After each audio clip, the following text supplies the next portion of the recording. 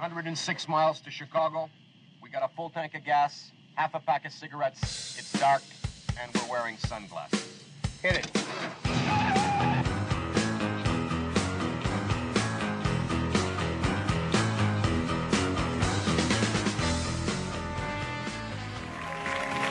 And now, Deep Thoughts by Kamala Harris. Today, the business of our work is for the Council to report on the work that has occurred since our last meeting across these areas. We will today also discuss the work yet ahead, the work we must still do to continue to move forward. In particular, the work we must do to build a skilled technical space workforce. Well, first of all, let's put this in perspective. Inflation rate month to month was just an inch, hardly at all. You're not arguing that 8.3 is good news. No, I'm not saying it's good news, but it was 8.2 or 8.2 before. I mean, I know the building is burning. Come on, man. I mean, it started in the living room, then it went into the bathroom, then it's in the bedroom, now it's in the kitchen, but there's nothing to worry about. Nothing to worry about. But my point is, if you tell middle-class people you're not going to be able to afford to fill up your truck at $7 for diesel fuel, or you're not going to turn on your air conditioning because it's a sin and we're going to make it 30 kilowatt, and you're going to be on that forklift at 18 and you're going to pay taxes for this guy with a gender studies major at Stanford on his loan forgiveness. You're playing with fire of going after them, and then you keep calling them semi-fascist. So if you stop and think a minute, the President of the United States, between 2009 and 16, Barack Obama said these people clung to their guns. He just ridiculed them. Joe Biden has called them chumps and dregs. Hillary Clinton said they were irredeemables. Over these last 18 months, Democrats have delivered. Let me rephrase that. Over these last 18 months, Democrats have delivered big time. Don't laugh. That was the highlight. That was the high point of the speech. And boy, haven't the Democrats delivered big time. Biggest gas prices, big inflation, more than 2 million illegal immigrants crossing the southern border. That's big. And don't forget the dramatic increase in violent crime in Democrat-run cities. How about that? How about that? And I spoke to the Taliban, the leader, Abdul, and I said, don't ever kill any of our soldiers. Don't ever kill one more soldier. We're going to hit you harder than you've ever been hit before. And we went 18 months without a soldier being killed, without an American being, think of it, without an American being killed in Afghanistan. Not Democrat-run Chicago or New York, but in Afghanistan. Oh, gracious, hello. Is this the party to whom I am speaking? Mr. James R. Hoffa, the former 1863321? What do you mean, how did I know that? Listen, Ma Bell's had your number for a long time.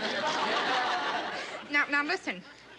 Mr. Hoffa, our records show that you made a couple of long-distance calls from the penitentiary. And now that you've paid your debt to society, maybe you'll pay your debt to the phone company. What's that? Well, it had to be you. Well, who else would be making calls from the big house to the White House? Well, look, Jim, you just got out from being up the river. If you fool around with Ma Bell, you're going to be up the creek.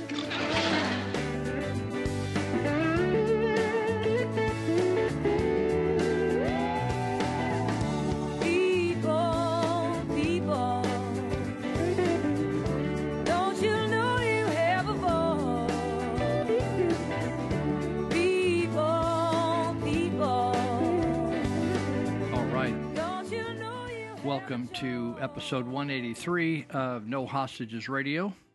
This is Lou Benninger, your host, and we will be here for a couple hours. We have 6 20-minute clips, or 20-minute segments with some clips in between. So if you're new to us, welcome. We're broadcasting out of Northern California in Yuba County, and you can reach us a couple of ways. You can dial me up and talk to me sometime, or you could text me at 530-713-1838, 530-713-1838. You can email me at Lou, L-O-U, at nohostagesradio.com.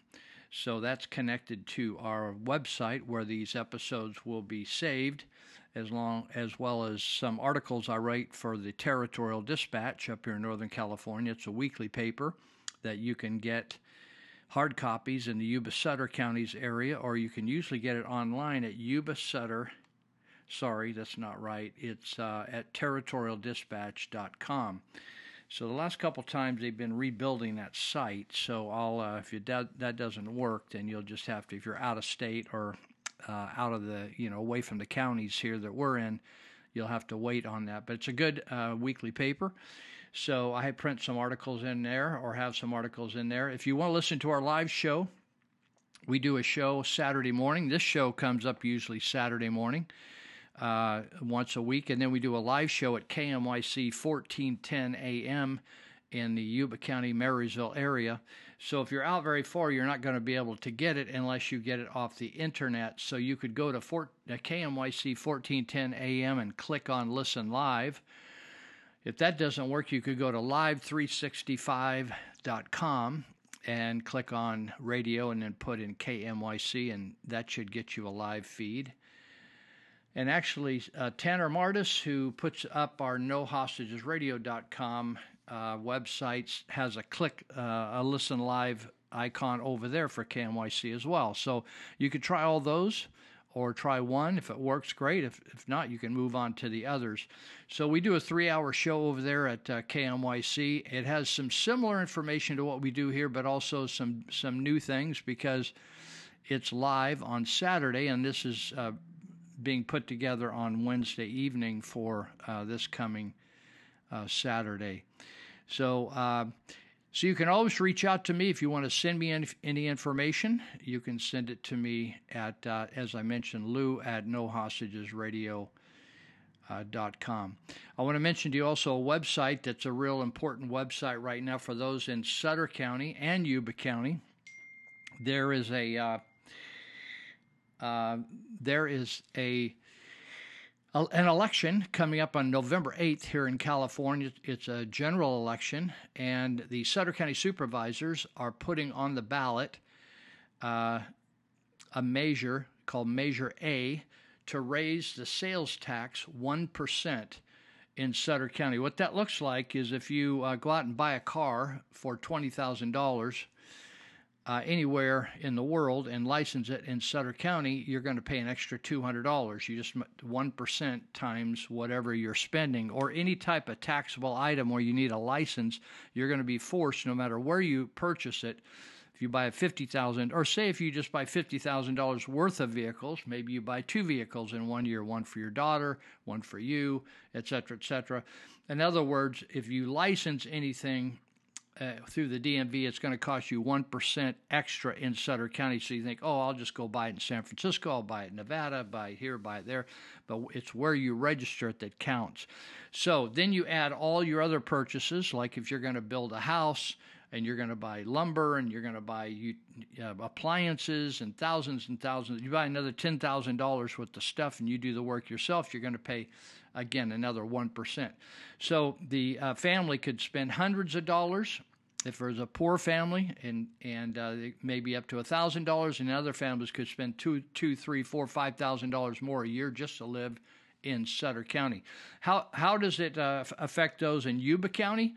Well, you're not going to get to vote on this, and you're already paying an extra 1% in Yuba County because of the Measure K ordinance or ballot measure that passed a few years ago, and in the city of Marysville as well, and the city of Wheatland. But if you go buy a lot of your consumer goods out in Sutter County, like you do a lot of your grocery shopping, or you buy a lot of your farm supplies or whatever. I'm not talking about buying a vehicle or something you have to license, but I'm just talking about stuff. that 1% can add up a lot over there in Sutter County. And I know a lot of you do most of your shopping in Sutter County, even if you live in Yuba County. So you might want to consider helping fight this tax in Sutter County, encouraging your friends in Sutter County to vote no, and also to donate towards this cause. It's amazing to me that people will whine about a new tax, and they will go ahead and pay the thousands of dollars a year extra on the tax, but they won't give $50 or $100 to fight the tax and maybe defeat the tax. It's the oddest thing in the world to me. So you go to SutterCountySaysNo.com. Now, says sounds like I said S-E-Z, but it's S-A-Y-S, Sutter County, SAYSNO.com. If you go there, you can request signs. Signs are available. The time is very short. We're just a little over a month away from this vote. It's a very important vote. It's going to affect purchases for the next 10 years. And let me just tell you that people that know what's going on with sales taxes or when taxes increase, and they say, we're just going to get us over this hump over the next 9 or 10 years. First of all, that's a lie. Secondly, it's very, very, very, very rare that a citizenry will take a tax off once they've put a tax on. Why? It's not that they love taxes. It's that the powers that be will lie to them and say, if we don't keep this tax, then we're going to have to shut down the hospital. Then we're going to have to shut down the ambulance system. Then we're going to have to shut down the fire department. Then we're going to have to, police are no longer going to be there to protect you. They make all these wild claims, and many people live kind of a life of fear anyway. They're worriers and fearers. They're fearsome. And so they will buy into that and go ahead and just say, well, they got me by the throat. In other words, it's extortion, right? You ever been bribed or extortion? So that's what's going on here. SutterCountySaysNo.com. Go to that site and help somehow. Help. There's a Measure A meeting. It's a very, very important meeting. It'll probably be the most important meeting between now and November 8th, which is the day of voting. So it's October 5. This coming week, it's coming up at 6 p.m. in Yuba City or Sutter County, just north of the city of Yuba City in Sutter County on Eager Road. It's 1179 Eager Road at the Church of Glad Tidings campus. And it's very easy to find. You just pull in, find a parking space. It's the first building on the left as you drive in the entrance. You can park all over the place, but it's the first building on the left, and it has a number 200 on it, number 200. And there's no charge. You don't need to get a ticket, even if it's free. You just walk in. There'll be plenty of seating, and just walk right through the lobby into the first doors, and you're in the conference room there. So again, Measure A meeting. Here's what's really cool about it. It's not just going to be a bunch of local people arguing back and forth. We have the privilege of having the president of Howard Jarvis Taxpayers Association coming up, named John Kupal. And John has not only been the president, or not only is the president, but he also is an attorney, and he's an attorney that specializes in our rights and taxation. And he's argued before many courts in California, including the Supreme Court. But the nice thing is, he is the most knowledgeable fellow in the state on taxation, because that's what he lives and breathes 7 days a week, 365 days a year, 24 hours a day. He lives and breathes. You can see his articles running in papers up and down California, as well as on the amazing Howard Jarvis Taxpayers Association website.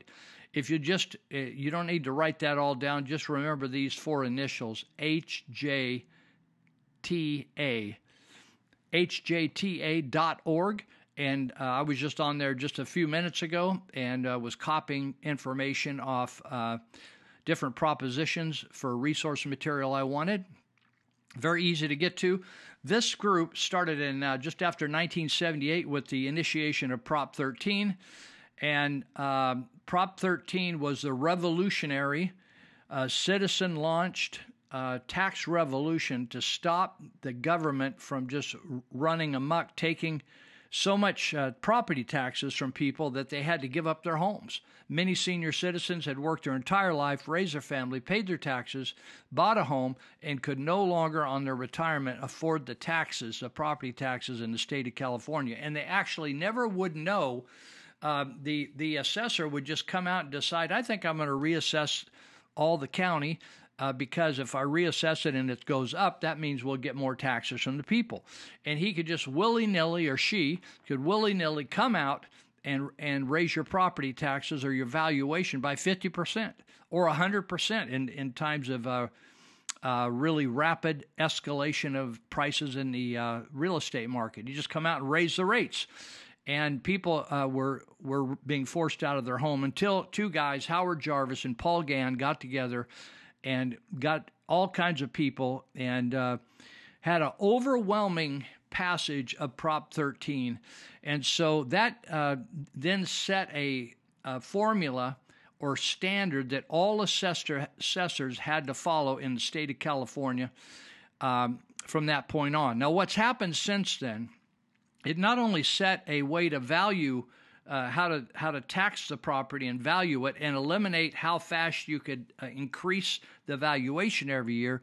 It also made a change where any tax measures in the legislature had to pass by 2/3 majority as opposed to simple majority. Simple majority is 50% of people plus one vote, right? That means, just think of it. If somebody said, if your family's all red hair, if on your block they say, we don't like red hair people, so we're going to all take a vote, and if we get 50% of the folks on the block plus one person, you have to move.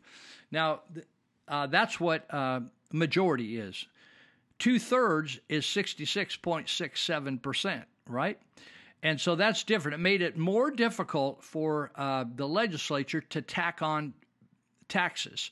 Now, also in the local area, it changed the local officials' ability to raise taxes by saying to them, if you just want to raise money in general for all kinds of reasons, for repairing the roads, building a baseball park, building a library, give some money to police or whatever, it's just going to go into the general fund.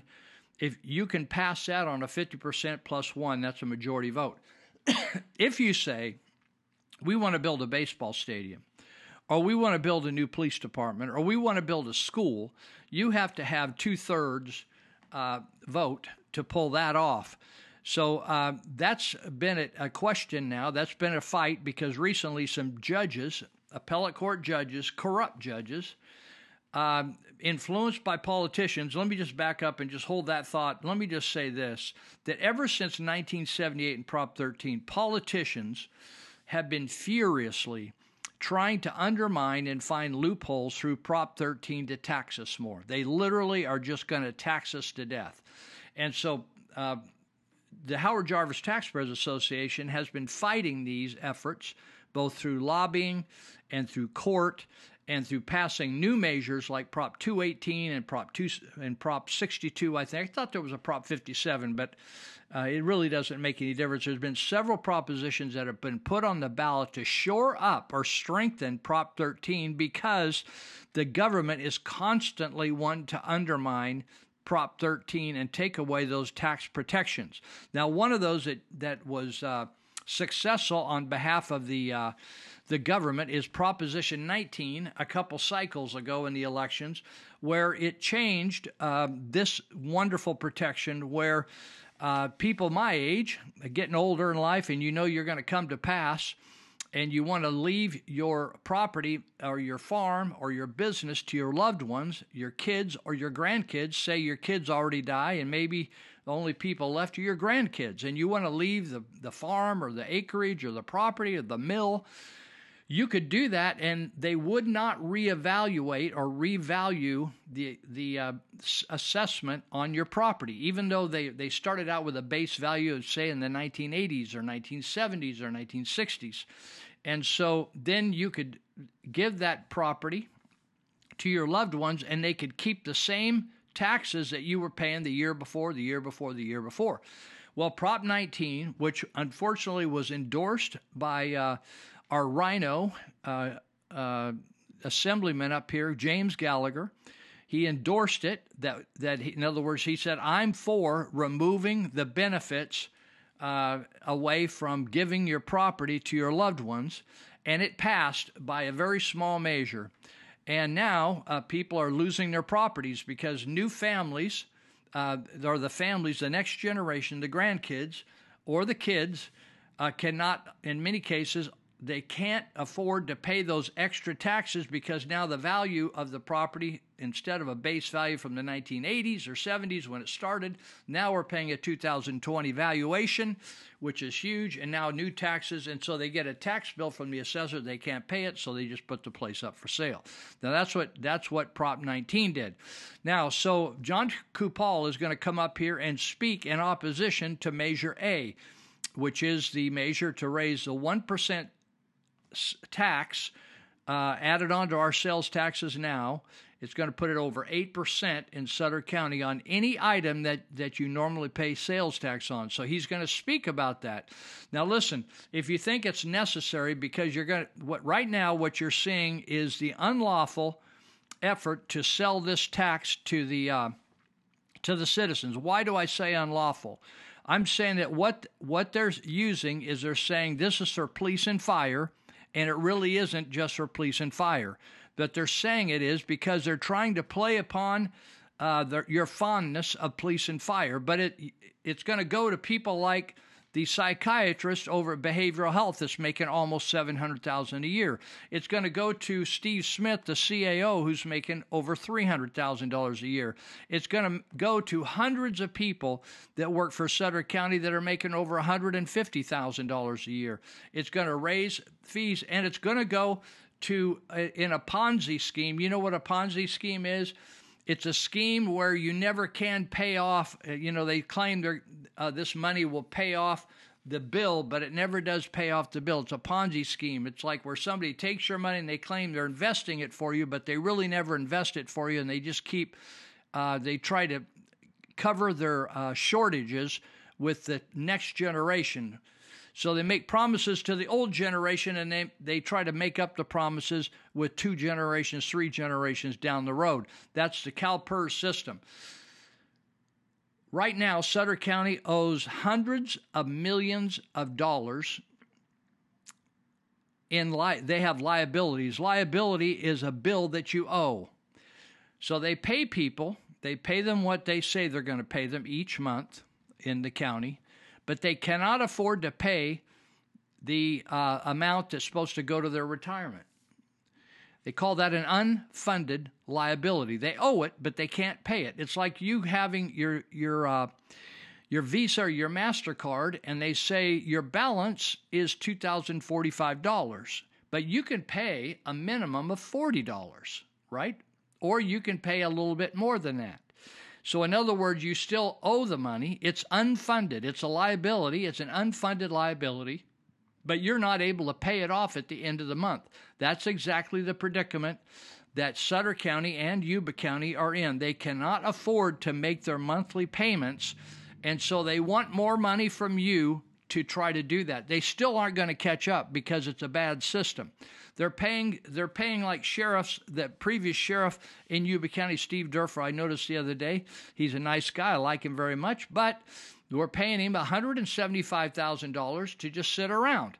And we can't afford to pay 2, 3, 4 times behind each job, all these people that are retired, 175, 125, 100, 70, 60, 40. We can't afford to keep paying all these people that aren't dead yet and still pay the people that are working. Now, that's why we're having these problems with Measure A. And the fact is we have too many employees in Sutter County, and we're paying them too much money. We're going to come right back. We just finished our first clip, so we'll segment. We'll be right back and do our number 2 of 6.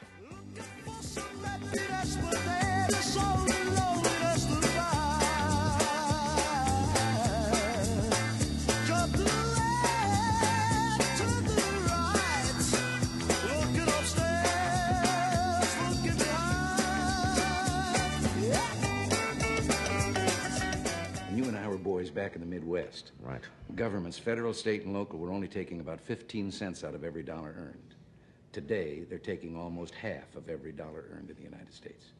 And most people don't realize it because the taxes are hidden in the so-called business taxes. You know, the politician that stands up and yells, oh, let's save the little man, let's tax business, and everybody yells hooray. But they haven't figured out that every tax on business is just a part of the cost of production. And the customer winds up paying it when he buys the product. It's a hidden sales tax.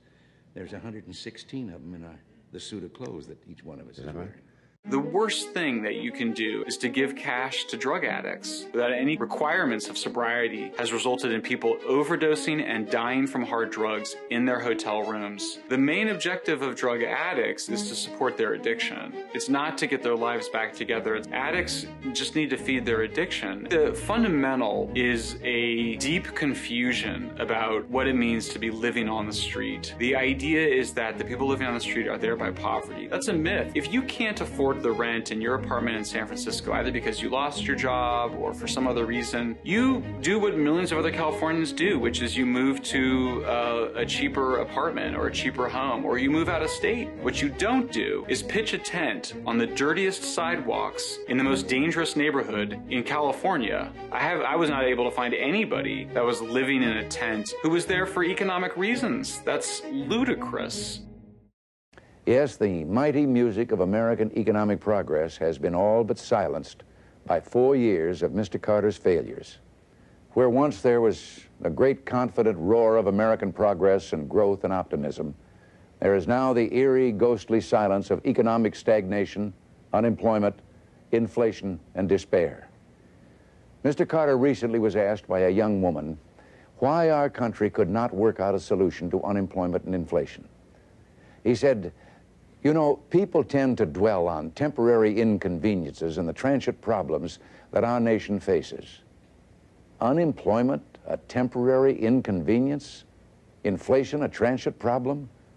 These words from an American president?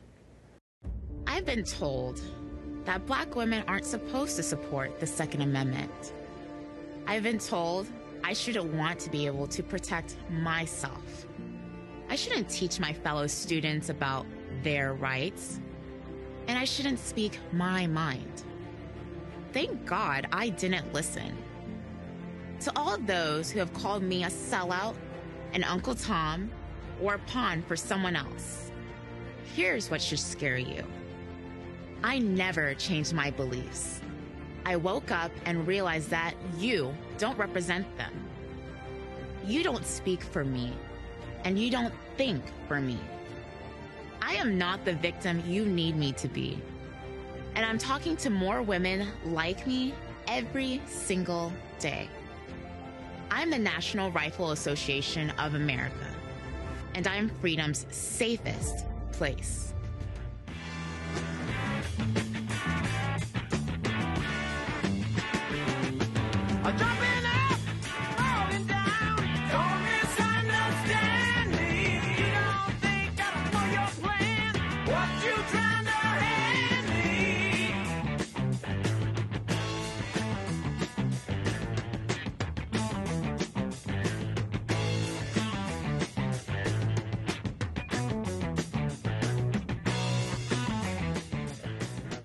All right, here we go. So we're talking about Measure A, and the reason they're asking for more money in Measure A, it's really interesting. The whole phenomenon is really interesting. So COVID lined the pockets of the supervisors. They never missed a meal. They never missed a payment to their insurance or health insurance, their retirement. They actually got extra money, all of them, on the payroll protection plan. Some of them got $300,000 to $400,000, and they came out amazing. They came out like fat cats, as some people would say. While most people lost money, in fact, the supervisors, while they were becoming rich, right? Some of these people already, in our view, would be rich. They didn't decide to share with the businesses that they shut down. They didn't decide to give any money to those businesses out of their own pocket, although they benefited by COVID. They simply put it in their pocket, rejoiced, and went on down the road, just like typical politicians. And there has been no apologies for what they did to the COVID people, even the COVID shutdowns, even though it's been proven beyond a shadow of a doubt that the COVID mandates were wrong. They were counterproductive. They injured people. They killed people. They ruined kids' educational future. They crushed businesses. Thousands of businesses literally did not ever open again. And the supervisors have total responsibility for that. They say, oh, well, it was Dr. Liu. No, it wasn't. That Dr. Liu, although many of them are confused about whose employee Dr. Liu is. I call her Dr. Mengele, Joseph Mengele, the Nazi doctor that experimented on people. She should be held for murder. She should be prosecuted for murder. The supervisors should be prosecuted also for murder. Their choices actually contributed to murdering people. And so they walked away and shut down businesses. Now they're turning around and saying, well, what we need to do is we're going to bring businesses to the area. Right? We're going to create jobs. You ever heard that term? You ever seen a government create a job? Usually that job costs about $500,000, $1 million. If a plumber, like the plumbing doctor or Thrifty Rooter, who we promote on the radio here, if they want to add an employee, they simply advertise, we need an employee, and they hire that employee. They don't charge the taxpayer a nickel by doing that. And they just simply train that employee. That costs them a little money. But they bear the brunt of that, not the taxpayer. And so all of a sudden, they expand 10% or 20% of their employees. They add employees. That's what happens when people get busy and they do a good job. They get rewarded by expanding their business. Government cannot do that, and we don't want them to do that. Our founding fathers said we don't want them to do that. Sutter County has a bigger and bigger, and Yuba County, every county is wanting a bigger and bigger footprint. It's almost like instead of a car dealership selling more cars every month, and the business manager or the sales manager getting some kudos for that, of somehow coming up with ways to make more deals, and becoming more successful. Government, they expand their workers, expand their building footprint, but they really don't create any wealth. They suck wealth out of the system. Whenever you see government saying we're adding 5 more individuals over here, 10 more over here, or 20 more over here, that you should hear a sucking sound, sucking the wealth out of your pocket, because they don't create any wealth. Government takes wealth away. So whenever they raise a tax, that means you have less money. I just was told the other day that the Measure K, that was illegal to begin with. It was found illegal by the Judge Stephen Barrier in Yuba County. Then it was overturned by corrupt judges at the 3rd Appellate Court System. One of them actually was told to get out after he made our ruling. He was told to get out. He was incompetent. He'd been in there for decades. Get out or be fired. The other one was accused of racketeering. And these guys, these 3-judge commission out of a 9 or 11 group, ended up overturning and doing the politically right thing to do, the woke thing to do, which was undermine Prop 13, and to say, basically, you could say anything you want in your political campaign. This is all going to go to the hospital. This is all going to go to Little League. This is all going to go to some great cause like the fire department, the police department, and then you turn right around and you spend it however you want to spend it. That's illegal. It's unethical. But the judges down here in Sacramento, just a year or so ago, made a decision that supposedly changed the law. It's unfortunate that judges are not supposed to change the law. Do you think that when that 2/3 requirement vote was created years ago by the voters of the state of California, it was for a legitimate vote?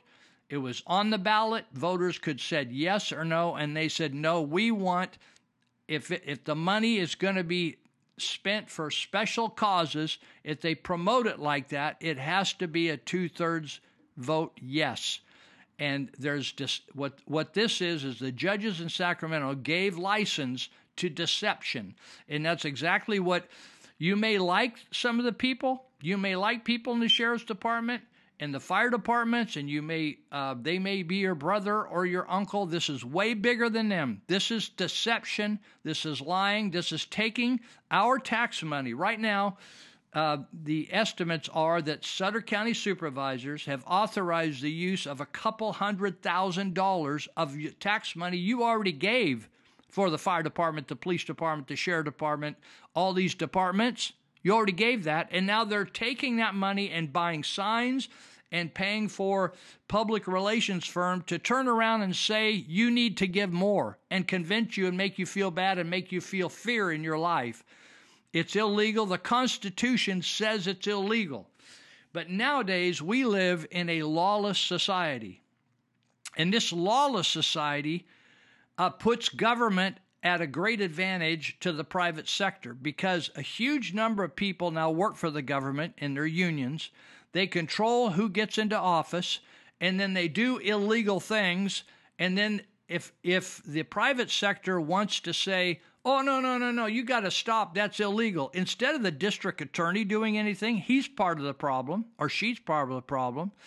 And so if you want to stop this, you have to take and file a personal suit, a lawsuit, which costs hundreds of thousands of dollars, and you have to raise that money, and you have to take people to court like we did. We took the supervisors to court a few years ago in Measure K, to stop that 1% increase because they lied all the way through the election, deceived and lied, and violated the spirit of Prop 13 and Prop 218. And Howard Jarvis Taxpayers Association and other citizens joined together to fight that. And then when they won at the local county level, they appealed it to these crooked judges, incompetent judges in Sacramento, which overturned it and basically undermined the protections of Prop 13 and Prop 218. It's very unfortunate, but we have corrupt judges. If you want to read a lot about corrupt judges, you can do a web search in the Bible of the whole era of the judges of Israel and the crooked, corrupt judges in the state of or the nation of Israel. So what you can do, as I mentioned before, is go to SutterCountySaysNo.com, okay? And go to the Measure A meeting on October 5 at 6 p.m., Church of Glad Tidings, 1179 Eager Road, to hear John Kupal. It's not going to be a long evening. It's not going to be boring. It's not going to be drawn out. I've heard John speak. He's a good speaker. You'll enjoy it, and you'll learn something that may help you to be more adamant and more strong in your conviction about quit giving more money away to government. They have all the money. Listen, you know, if you look, I'm telling you, just do this. Please do this. If you have a computer, go to Transparent California. I think it's .org. It could be .com. Transparent California, org or com. And then go to Sutter County. It'll say counties, and then click on Sutter County, and then go to 2021. I think that's the newest figures. And what you want to do is salaries for 2021. You can also look at pensions on there. And just look at the number of people that are making salaries that we used to think celebrities would get, rock stars would get. 300,000, 280,000, 400,000, 500,000, 670,000 people. Why would you, earning 20,000, 30,000, 40,000, and you're paying $6 gas, you're paying 15, 20, 30% more for groceries, right? Everything's costing you more. You're paying more for everything when you go buy it. Why would you pay more in taxes to people that don't deserve any more money? They don't deserve a raise. I wouldn't give a raise to these top executives at Sutter County in my lifetime. I'd say stick with that or leave. Pack it up and leave. You're making $330. Just figure on the next decade, retire or leave. Try someplace else so they got a lot more money. We don't have the money. Let's just decide. You know, it's interesting. I used to teach counsel. I used to counsel and teach on finances, and at a church in town. And I used to talk to people about live within your means, right? Because either you're going to take 2, 3, 4 more jobs and ruin your marriage, or learn to live within your means. And so I'll give you an example. This is you can look on your own tax bill if you own property in Sutter County. If you look on your tax bill, if you look on the property taxes, the valuation and the assessment, you're going to see a fee down there, right? But then on top of those property taxes, you'll find 14 more tax assessments. That's right, 14. So I'm going to read them to you. I'm not going to give you all the percentages, but I'm going to read them to you. There's a unitary tax. There's a Yuba City Unified 1999 bond. There's a Robbins 1999 bond. There's Yuba City Unified 2004 bond. There's a Live Oak Unified 2004 bond and a 2016 bond. There's an East Nicholas High 2000 bond. There's an East Nicholas High 2014 bond. There's a Britton Elementary 2018 bond. There's a Franklin Elementary 2006 bond. There's a Sutter High bond at 2008. Woodland Joint Unified School District bond. There's a Yuba Community College 2006 bond, and there's a Yuba Community College 2016 bond. Every one of those bonds has money attached to it that's coming off, that's adding on to your tax bill on top of your property taxes. You're forced to pay that because somebody voted for those bonds. Somebody just didn't wake up in political land and add those bonds on. They put those on the ballot and they convinced you to pay for them. Listen, people, that's 14 additional bonds. Now, you already, additional taxes, you already, in your taxes you pay to the state of California, are paying for the school system. It doesn't matter whether you never had kids. It doesn't matter whether your kids graduated 30 years ago. It doesn't matter. You're going to pay for schools in this government school system until you drop dead. You understand that? You're already paying for all the schools. Then you're paying for all these school bonds. Why do you think that they don't set aside money for bricks and mortar for these schools? All these schools I just read to you, they are saying, oh, well, our schools are worn out, so we need to rebuild our schools. Why didn't they, at the state level, they set money aside for repair and maintenance? We have buildings in the East Coast that were built in the 1700s. Did you know that? The 1800s, the 1900s, that are still fine. They just keep repairing them, upgrading them, remodeling them, right? And now we're tearing down buildings at Yuba College. It's the craziest thing. So we have all these buildings, and they don't, you might say, well, where's the money going, Lou? Well, the money going to ridiculous teacher pensions, the same pensions that we're talking about earlier for politicians. They're designated benefit pensions. That means they're guaranteed a salary for life until they die and are cremated or buried. They get a salary every single month. It's predetermined and guaranteed to them. It's crazy because nobody in the private sector gets that. They also get health insurance. They get all kinds of other benefits.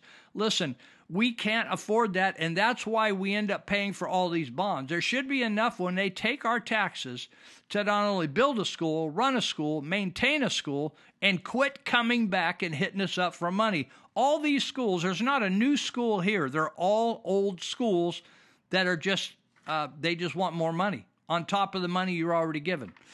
So that is a problem, and so it's another reason to say not add another tax to our area.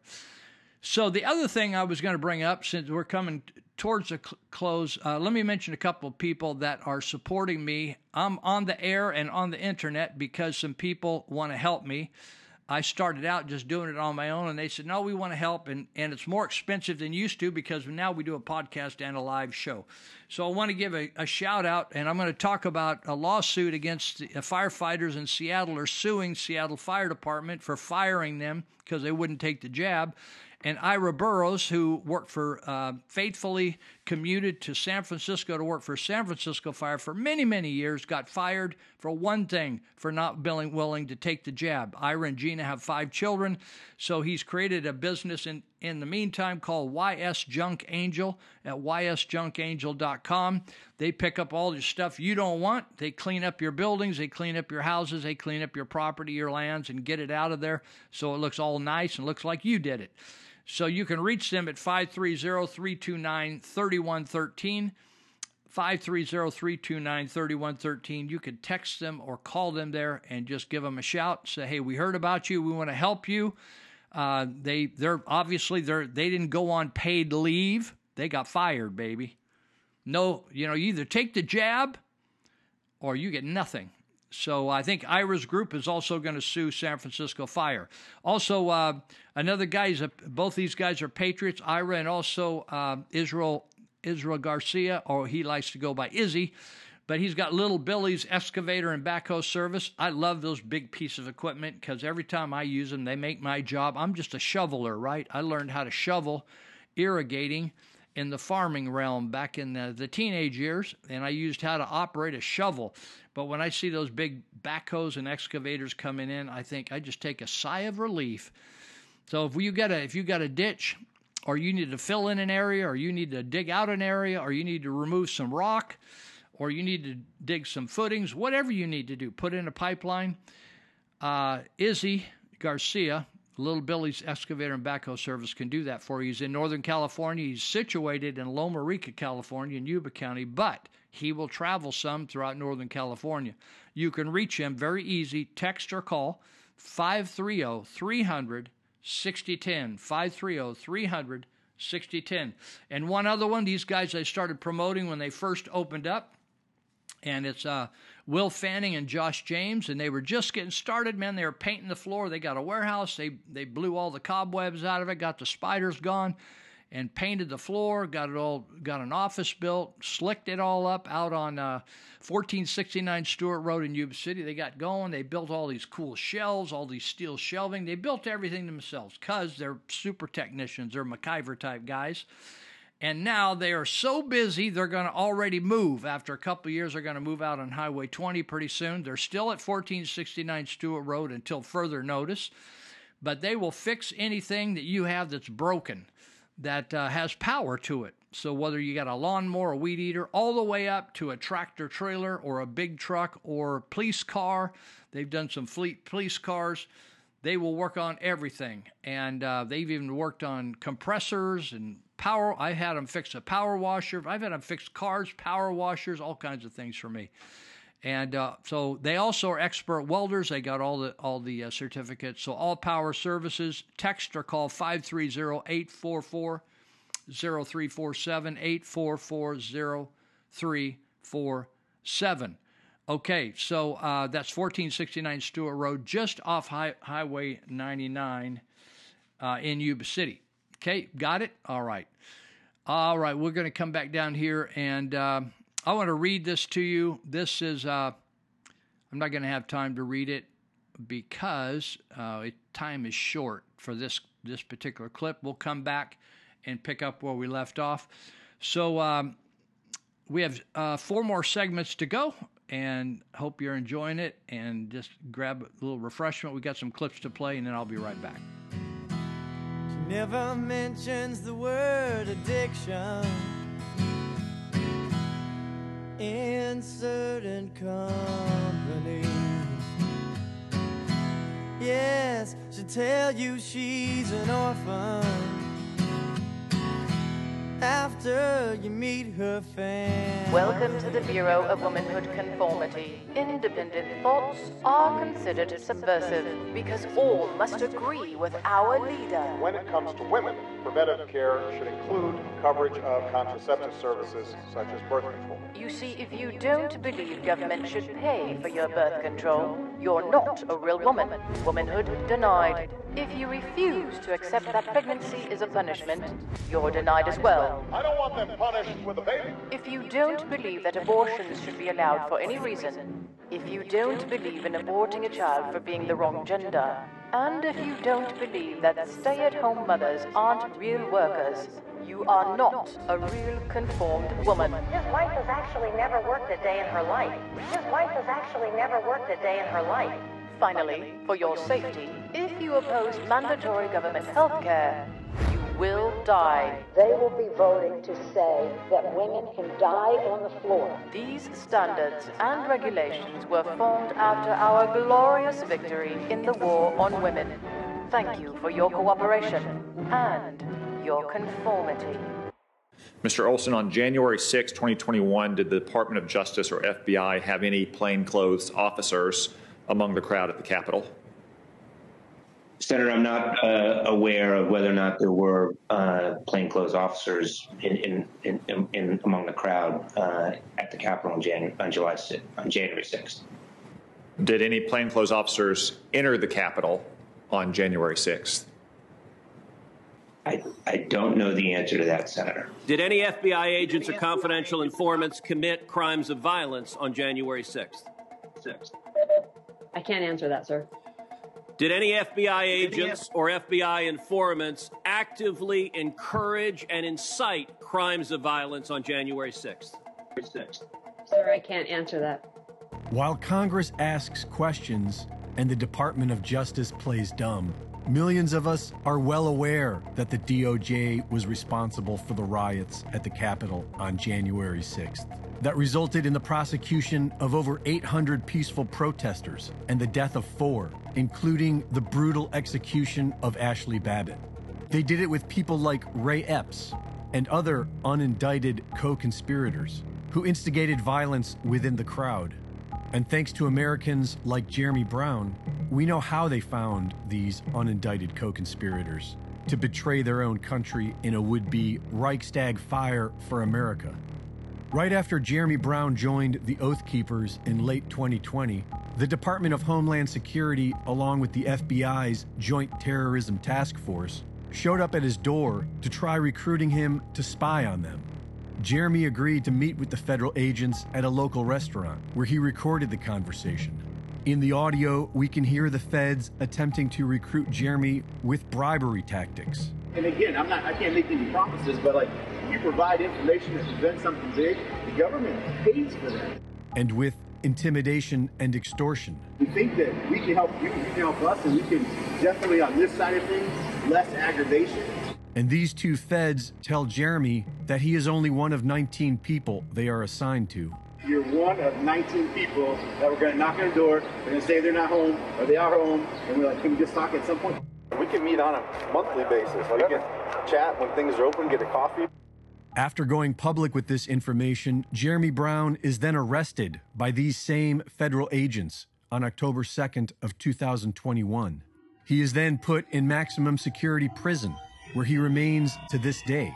Jeremy Brown served 17 years as a Green Beret, and staying true to the Special Forces creed to teach and fight wherever required, to excel in every art and artifice of war, to perform tasks in isolation, and if captured, to have the strength to spit upon the enemy. Brown is now podcasting live from Pinellas County Maximum Security Prison in Clearwater, Florida, at 10 a.m. Monday through Friday on Jeremy Brown Campaign at rumble.com.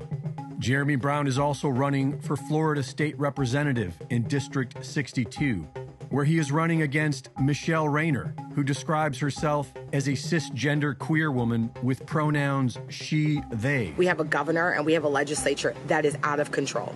They have drawn maps that are racist, that are partisan, and that I believe, and quite frankly, many people believe, are illegal. Thanks to Americans like Jeremy Brown, who refuse to give up on our freedoms, we are winning the information war.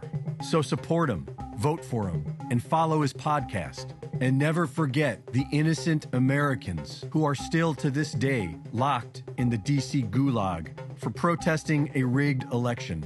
We have to acknowledge what is happening in this country. And what is happening in this country is that military-grade weapons and tactics are being used against the people because America is the final roadblock to global tyranny. I hope that this podcast can bring a little bit of knowledge to you so that you die at a nice, healthy, ripe old age and not at the hands of some tyrant who has used your own ignorance to enslave, torture, and then murder you.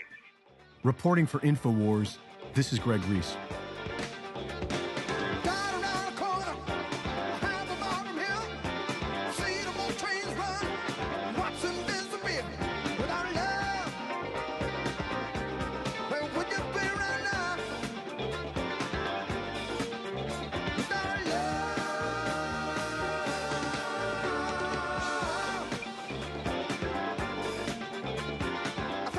All right, we're back.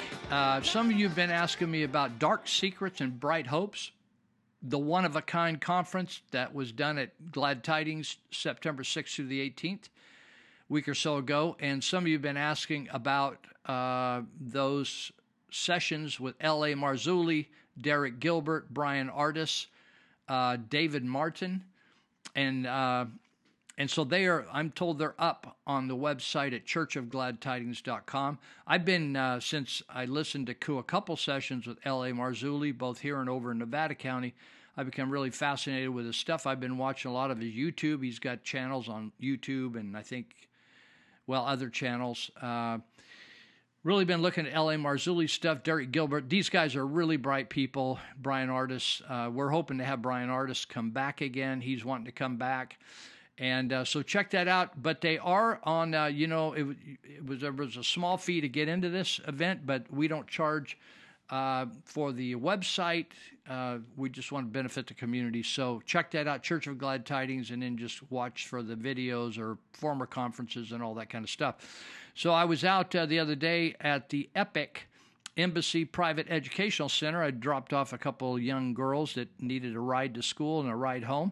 Youngsters, and so I got a little chance to see all the crews dropping kids off, and it's a whole thing that goes on in America.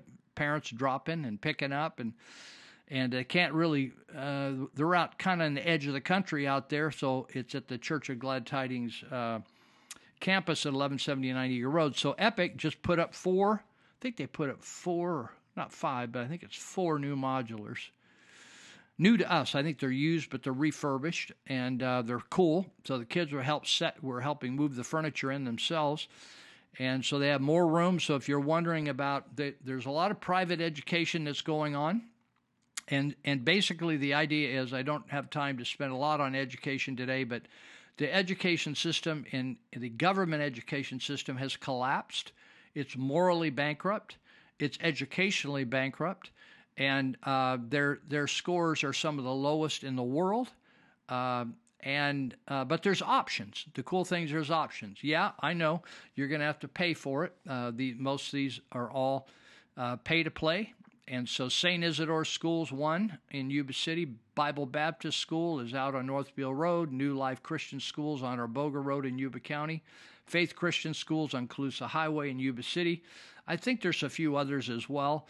I just have these listed that came off the top of my head, as they say. An EPIC, Embassy Private Educational Center, is on the campus of Church of Glad Tidings. So they have room. I think some of these others will have room as well, but I know that the numbers are up big time because the numbers are way down in school, public school, government school. So if you want...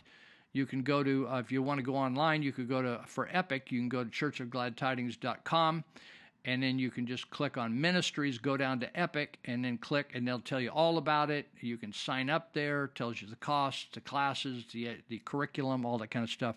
Also, for those who are doing homeschool and you want to be in a co-op and share with other parents, there's one set up called Arrow Education. I thought they were meeting, well, they had actually, I thought correctly, up until this year, they were meeting on Wednesdays. But things changed where the only day they can meet out there now, same place, Church of Glad Tidings, is on Mondays. So they're using the facilities on Mondays, and EPIC's taking over Tuesday through Friday. So there's recreation, there's food, there's teaching, special teaching. There's a lot of cool stuff. There's a lot of exchange of curriculums and ideas and how to improve your homeschool presentation, all those kind of things. called Arrow Education. When you go there on the website at churchofgladtidings.com, click on Ministries and scroll down and click on Arrow Education. There's phone numbers there if you want to call and see how to hook up. I think it costs like $20 per year. I don't even know what they cover with $20. It's like, hey, I'll just pay for everybody. It's like $20 a year just to cover some basic expenses. Otherwise, the church just carries the whole thing on people out there. I want to read this. I read it every week. It's Alexander Hamilton, 1774. If everybody would act like Alexander Hamilton did in 1774 as a teenager, we would have it going on in this country. Let me just read what he wrote. Is it not better, I ask, to suffer a few present inconveniences than to put yourselves in the way of losing everything that is precious? Your lives, your property, your religion are all at stake. I do my duty. I warn you of the danger. If you should still be so mad as to bring destruction on yourselves, if you should still neglect what you owe to God and man, you cannot plead ignorance in your excuse. Your consciences will reproach you for your folly, and your children's children will curse you. I'm just thinking about all the children who lost a year to 2 years of their educational life. They weren't able to play sports, gymnastics, go fishing, go this, go that, do this, do that. And they just look to their parents and say, you're kidding me.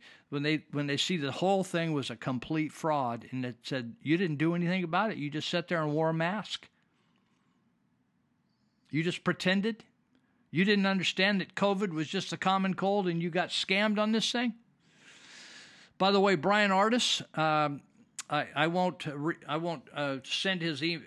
Well, I won't tell you his email. Not that I'm trying to hide it. I just don't have it handy here. But Brian Ardis wants an email from anybody that has been harmed from the Moderna or the Pfizer vaccine or the shot.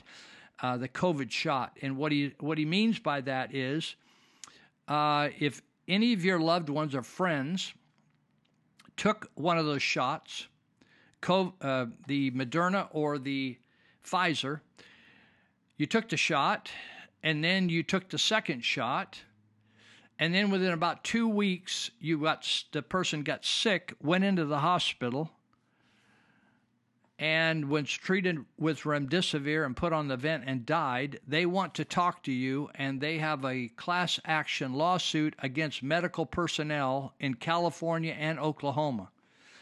So I don't know who I'm talking to. I know some people throughout the country, but if you know anybody in Oklahoma or California, please just email me at lou@nohostagesradio.com or text me your email.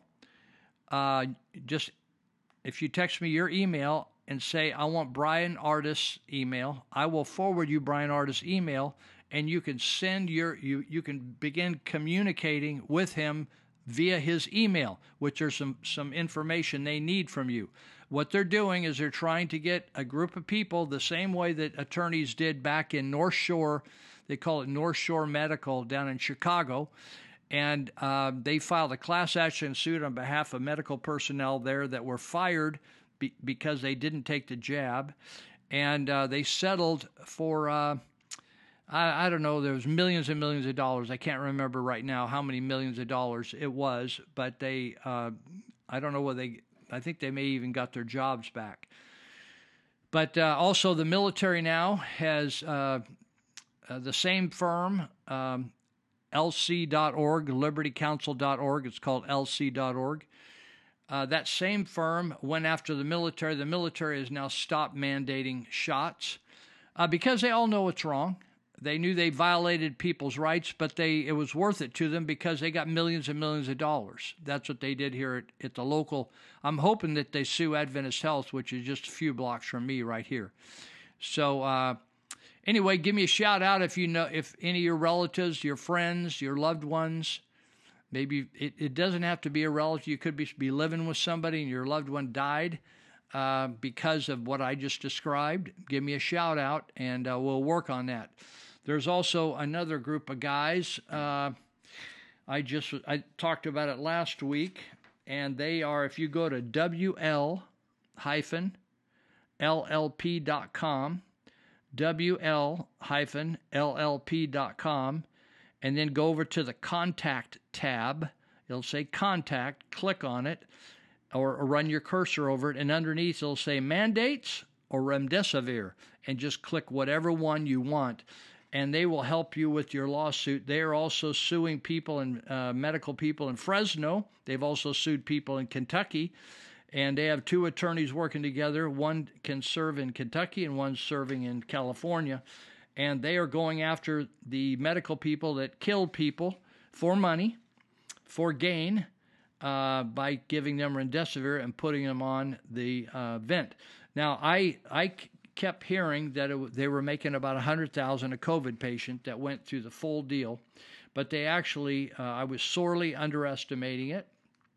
But they are actually, if they have a complex, what they call a complex inpatient COVID patient, and they put them up in the ICU, they put them on the vent, they give them Remdesivir, they're going to get $450,000 from the federal government for that patient, and they're also going to get a 20% bonus for giving them Remdesivir, and then the state of California gets $147,000 for putting a COVID on the death certificate. Now, you think, oh, Lou, I think you're just repeating something you heard. Well, let me just tell you that I know a little bit more than you're giving me credit for, and let me just help you with this. When I was running the trauma intervention program, in fact, I probably still know all the morticians in the 2 counties, 5 or 6 businesses. I knew them personally, first name basis, and worked with them all the time. They're wonderful people. And one day I was talking to one of them, and he was saying, I was saying, general talk, how's it going? Everything cool with you? You busy? What's going on? He said, oh, we're overwhelmed during this COVID thing, people dying left and right. Of course, they weren't just dying from being ill by COVID, but with comorbidities and killing themselves and jabs, all that kind of stuff. So he said, I get sick of these people. The government's calling me. He's talking to the mortician, saying the government's calling me to change, the California government, to change the cause of death on the death certificate. Now, if you know anything about law enforcement, they're very scrupulous, exact, and particular, and with an eye for excellence on getting the manner and the cause of death correct on every death certificate when somebody comes to pass in Yuba and Sutter counties. I know them. No funny business. And so what we had is state people calling, and I thought originally that it was just about to bump the statistics up to cause more fear, that, oh my goodness, more people died, it's COVID, right? But now I realize that they were making almost $150,000 off that word COVID just on the death certificate, adding that there. Unbelievable. You talk about ruthless. You talk about criminals, underhanded, scum. These people are scum of the earth. No, they're not your friend. They're not your fellow guy who lives down the street in one of your nice little neighborhoods. They are not your nice little, oh yeah, you coach with them basketball. They're scum. They're scum. If they're going to take money to kill people, they are scum. You need to apologize to the Nazis. You need to apologize to the Nazis who we hung and shot and put in jail for life, except for the ones we hid and brought into the United States. We need to apologize to the Nazis. That's what you're making excuses for people, and we have the DA and the sheriff did the same thing local. Oh, well, we can't prosecute Fauci and Dassett and Francis Collins and Barrick from North Carolina, Chapel Hill, and Deborah Birx and all these people, and Azar. We can't prosecute. It's just above our pay grade. Well, it's just we don't have the funding. Really? What if the Nazis, if we said that during the Nazi era, do you think if you read about the Nazi era and they say, well, we just don't have the funding for that. Well, it's above our pay grade, right? I'm going to play some clips here in a little bit with David Martin at a Thrive Time conference talking about the origins of COVID. Not in prehistoric times, the origins being that people conjured it up and created this problem. It was not an accident, people. It was not an accident. And we're going to play 2 large clips in the segments here. I think it's in the 4th and 5th segments that we'll leave room for them. It's about 10 or 12 minutes each. It's shocking. And you need to get a pen and paper and keep notes, because this is David Martin speaking. Dave is one of the smarter guys. He's got PhDs. He's trained in medicine. He's trained in finance. He's trained in all kinds of things, history. And he will tell you about it. So I wanted to talk about one of the top conservative, I'm talking about not a Republican, top conservative, real conservative in the state of California that's serving us in the assembly is a guy named Kevin Kiley. He's now running for office in a seat that's including just a little sliver of Yuba County, in the east side of Yuba County, and then back over in Placer County where he's from, and several other counties. But he's running for Congress, but he's still finishing up his term at the Capitol, and he has been the fighter in the state of California of all the politicians. And so he says, cover up at the Capitol, and he says to cover up the damage they cause, California politicians are delaying the release of student test scores. Why do you think they delay the release of student test scores since the election's next month? Or just about next month, November 8th. Why do you think they delay them right now? Because if the electorate saw how bad the test scores are, we got the head of public instruction running for office, Tony Thurmond. They're delaying the release of student test scores until after the election. He said, I wrote a scathing letter to state schools chief Tony Thurmond demanding the results be released immediately. Thurmond is a scandal-plagued Newsom ally, so says Kiley. Last year, he gave his groomsman, this is a guy that lives in Philadelphia. He's a self-help guru. He didn't put it out for bid. He didn't take applications. He gave him a job that he created out of thin air for $180,000. And you know what the guy did for the state of California? Living in Philadelphia. He got $188,000 for living in Philadelphia, being the superintendent of equity. He just gave him a title. He's his groomsman at his wedding. He gave him a title, superintendent of equity, cut him a check for $180,000. It's probably spliced out over 12 months. So finally, when people learned about it, Kevin Kiley threw a fit, and he lost this no-show job. In other words, he didn't have to show up at work. He got this is what government jobs, this is why we're fighting Measure A. We got jobs. Let me tell you something. Do this for me if you're wondering about Measure A. Go into some of these departments on Friday afternoon, after lunch, and see how many bosses you can find. They're all gone. They don't work on Fridays. They got so much time off.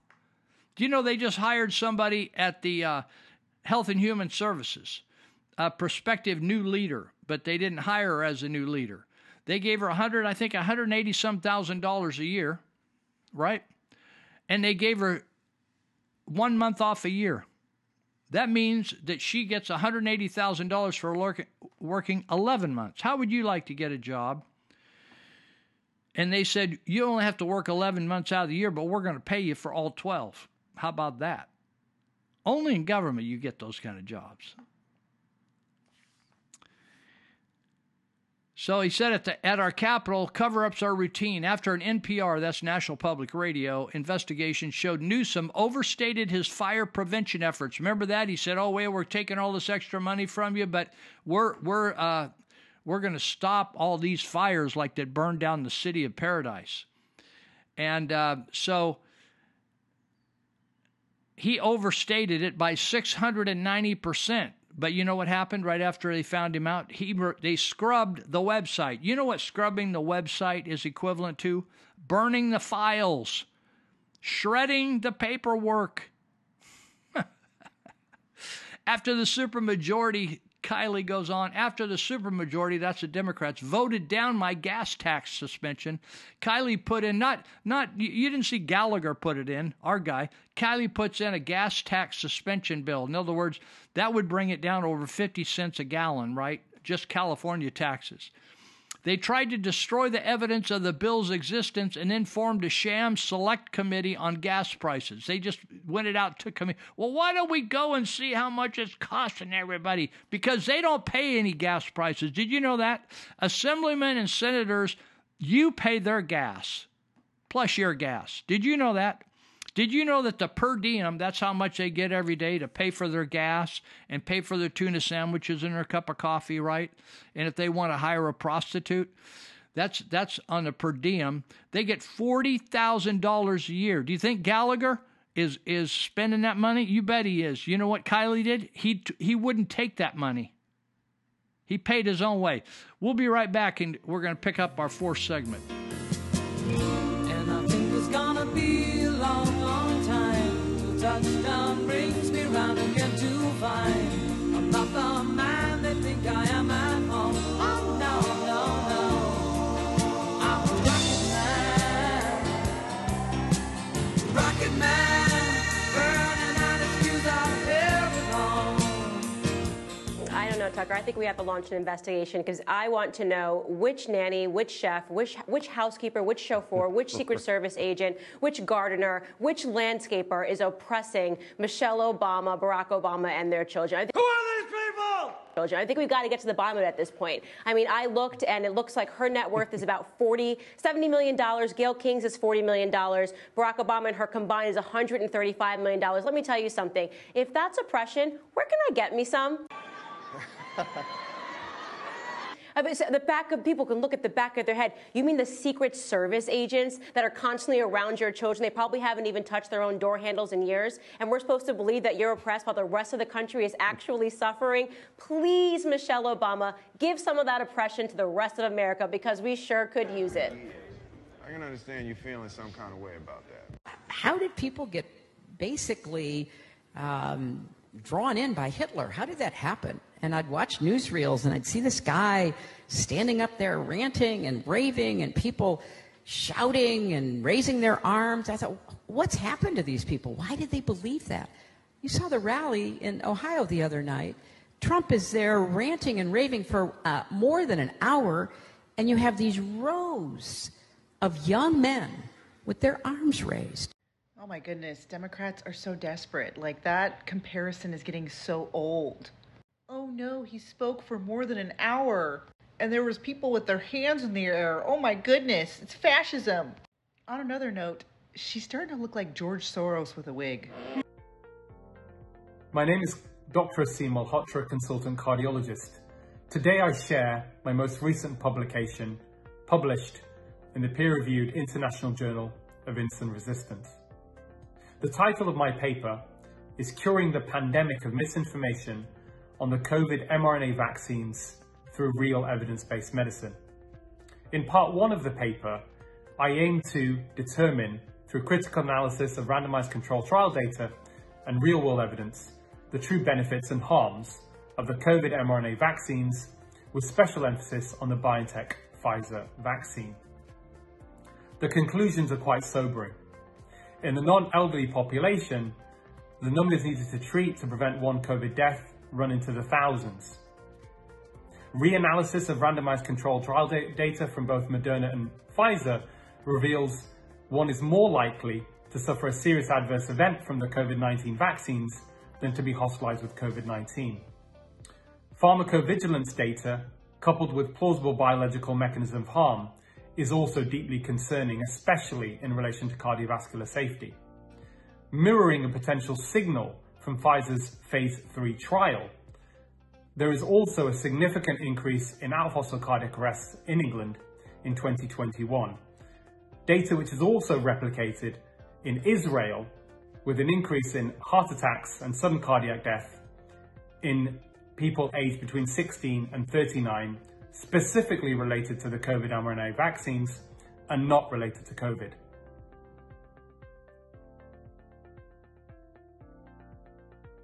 In part two of the paper, I aim to get to the root cause to understand why authorities and sections of the medical profession supported unethical, coercive and misinformed policies such as vaccine mandates and vaccine passports, undermining the principles of ethical evidence-based medicine and informed consent.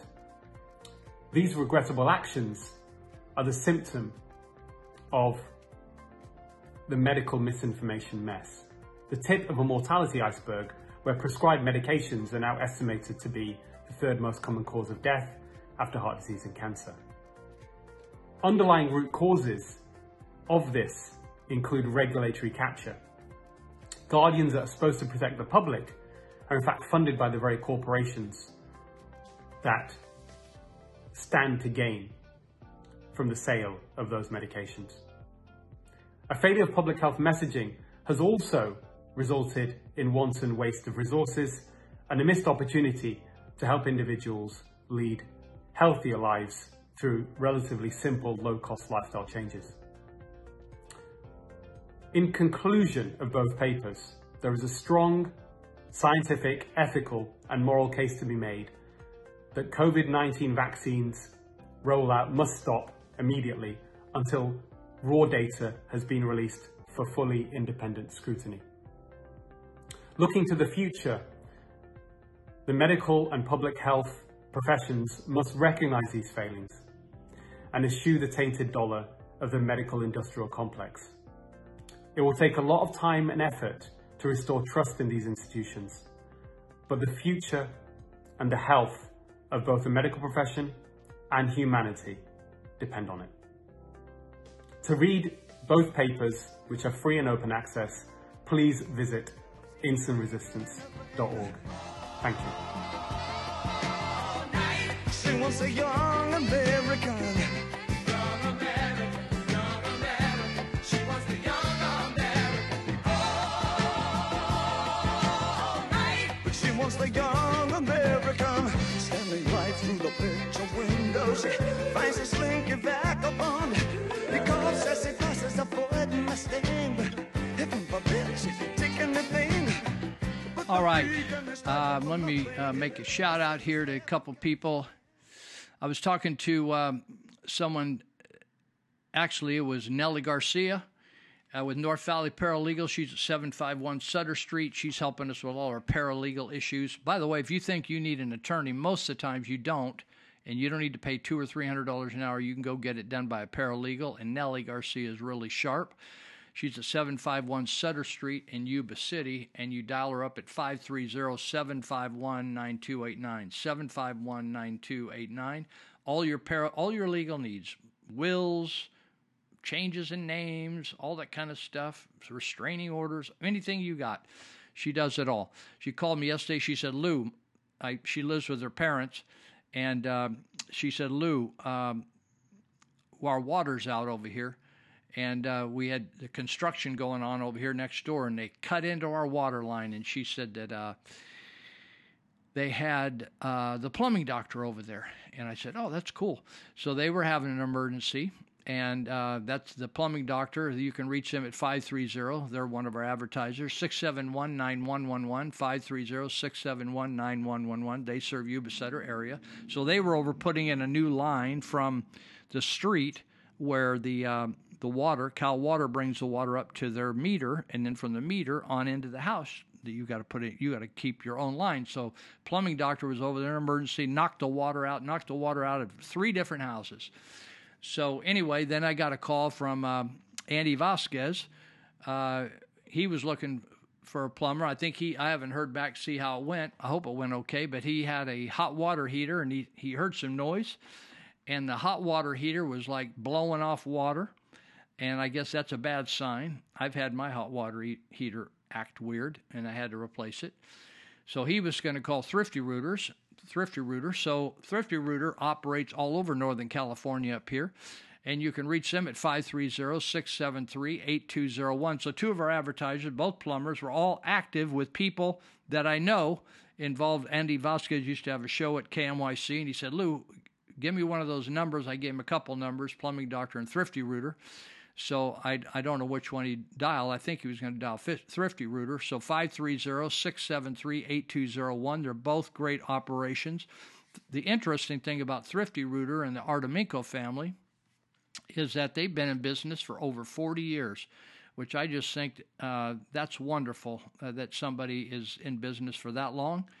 And what a testimony. And they do all kind of work from pumping out septic systems and straightening out septic systems on down to putting in new fixtures in your house, hot water heaters, toilets, sinks, P-traps, all that kind of stuff. So anyway, give these guys a shout out. Also, right down next to Nellie Garcia's place on Sutter Street, just a stone's throw, is Allen's Auto Body, and he fixes all our cars. And Kevin over there, the owner, Kevin Clark, is like unbelievable. It's like it was like it came from the factory when he fixed the front of my vehicle and put a new paint job on it, put some new parts on it, put a new paint job. Allen's Auto Body, they're at Tea Garden at Sutter. I'll just give you the coordinates. Right on the corner, it's a bright yellow stripe around the side of the building. You can't miss it. Allen's Auto Body, they will do you right, and they're kind, good people. They're really good people. So check them out and tell them Lou sent you over. In fact, I was telling the other guys that said, tell them Lou sent you, and they'll appreciate that. So I was talking to you about Kylie's email, and he's talked about that Newsom lied, which Newsom is, really politicians lie. Let's just start there. Voltaire said the same thing, and he said it thousands of years ago. So actually not thousands, but many years ago. NPR investigation, an astounding 690% lie that Gavin Newsom said, I spent all this money and time and effort to stop the out-of-control fires in California. He lied. Then they voted down his gas tax suspension bill. And so 4 months later, after select committee, I was just reading an article on this earlier today, we're paying, some places in California are paying about half of what we're paying here in California, but generally we're paying $2 above the national average. It's absolutely uncalled for. I mean, we have more gas, we have more oil from which we make gasoline than in our state than any other state. You think, oh, how about Texas? How about Oklahoma? How about the Bakken Shelf up in North Dakota? Yeah, more than there.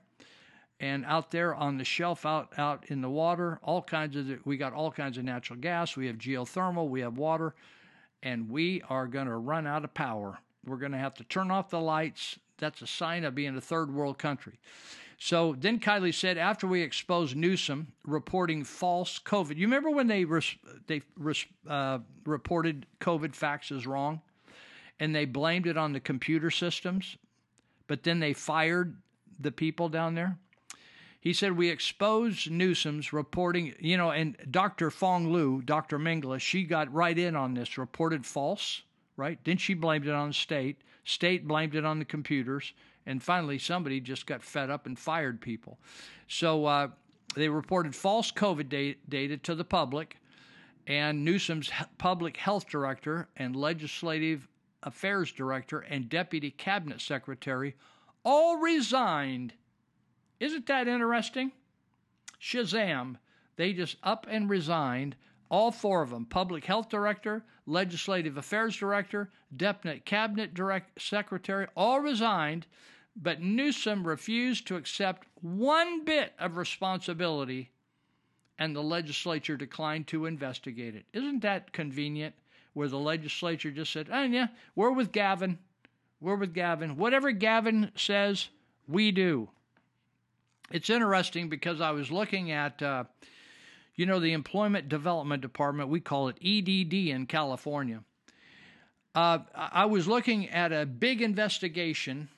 An FBI, Treasury, IRS, Postal Service, I don't know how many other, the alphabet soup of agencies investigated Minnesota scam, and people stole $250, $60, $70 million, 49 various people, unscrupulous people.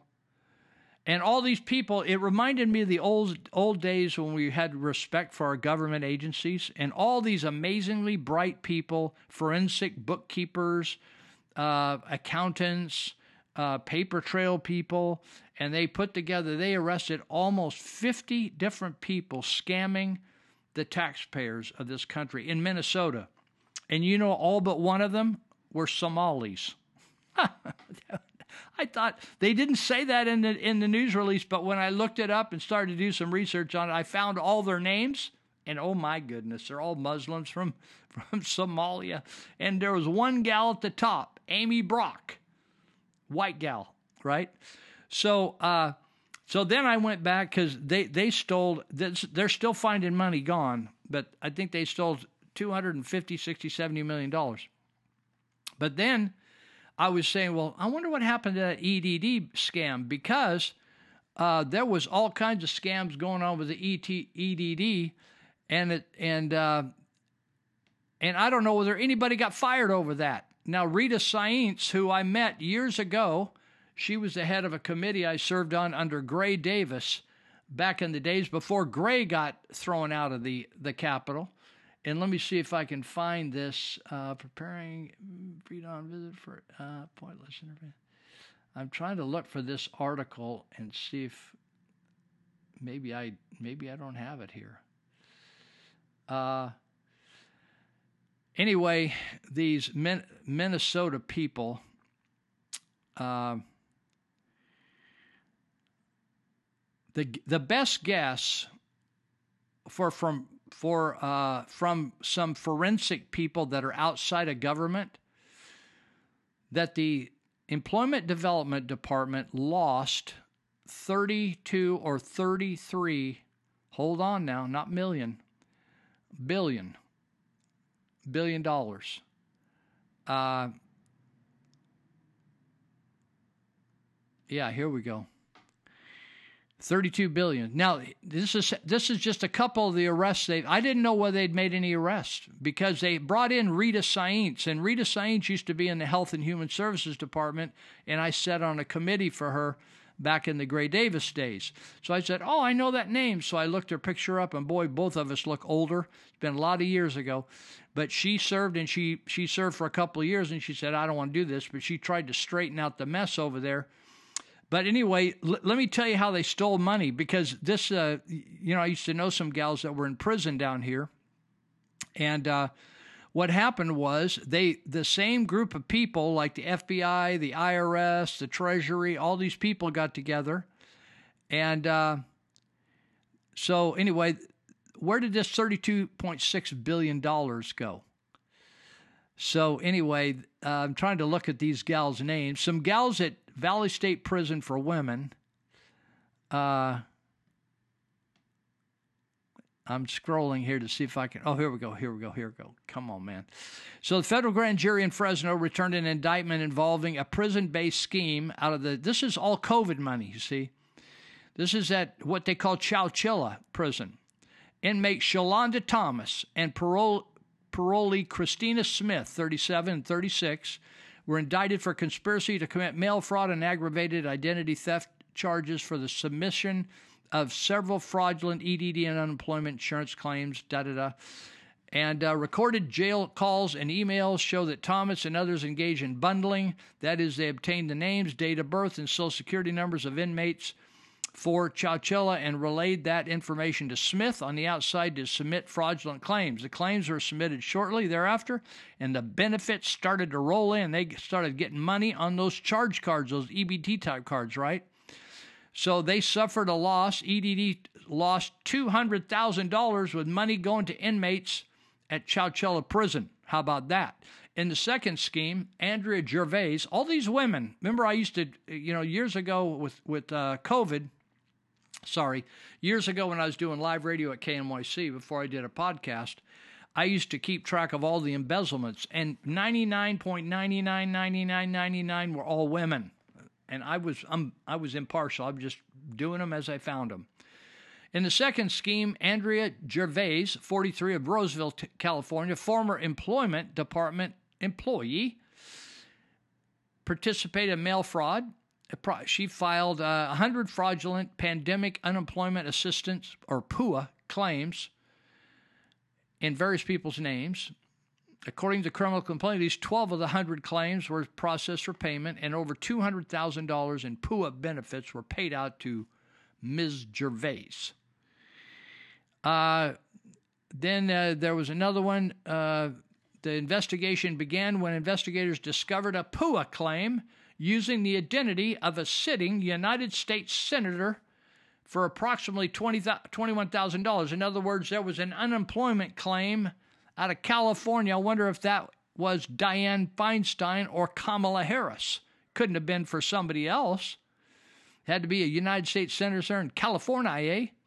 Fraudulent claim was processed for payment, and Gervais received a PUA debit card in the United States senator's name. Investigation further discovered that the Bank of America ATM cameras captured Gervais on multiple occasions withdrawing cash from at least 7 of the PUA debit cards. So they, so that's just, but they just caught, that's not even, we're talking about missing $32.6 billion. And so this guy, he is a forensic super duper, a sleuth. And he said that money is not coming back. It's out of the country. His name is, where is his name? Haywood Talcove. I thought, oh, he's a sleuth. Haywood Talcove, CEO of LexisNexis Risk Solutions, Government Division.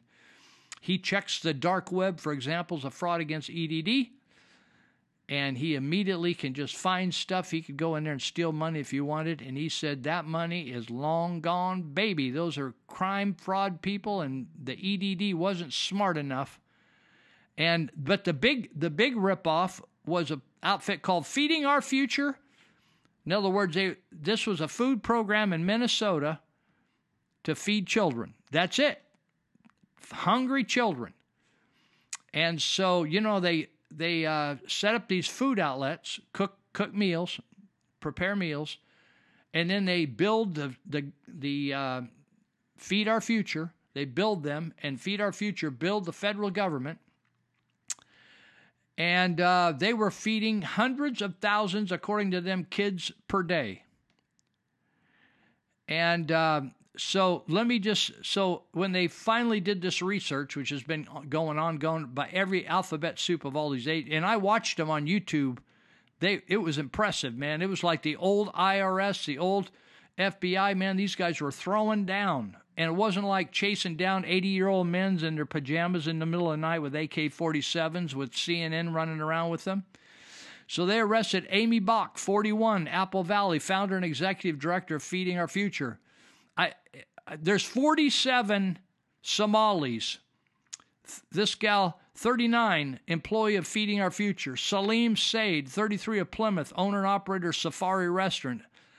Abdulkadir Salah, 36, owner and operator of Safari Restaurant. Ahmed Hashim, known as Salah Daniel of Minneapolis, creator of Olive Management. This is such an amazing scam, and I don't know whether they're going to have a whole prison for just Somalis. It's unbelievable. All these people, everything's a scam. The businesses were frauds. They were fronts. They didn't feed people. They had all these names. Where did they get those names? I didn't know. You know that you can go on. You can go on a website and just ask for names. Like if you wanted to figure out a name for your kid you're going to have.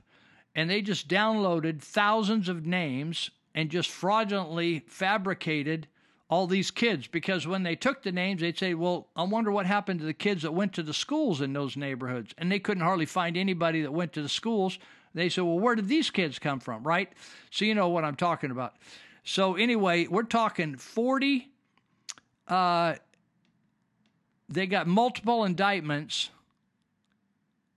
So we got Faria Mohammed, Bloomington principal and chief executive officer at Dua Supplies and Distribution. Right, he got arrested.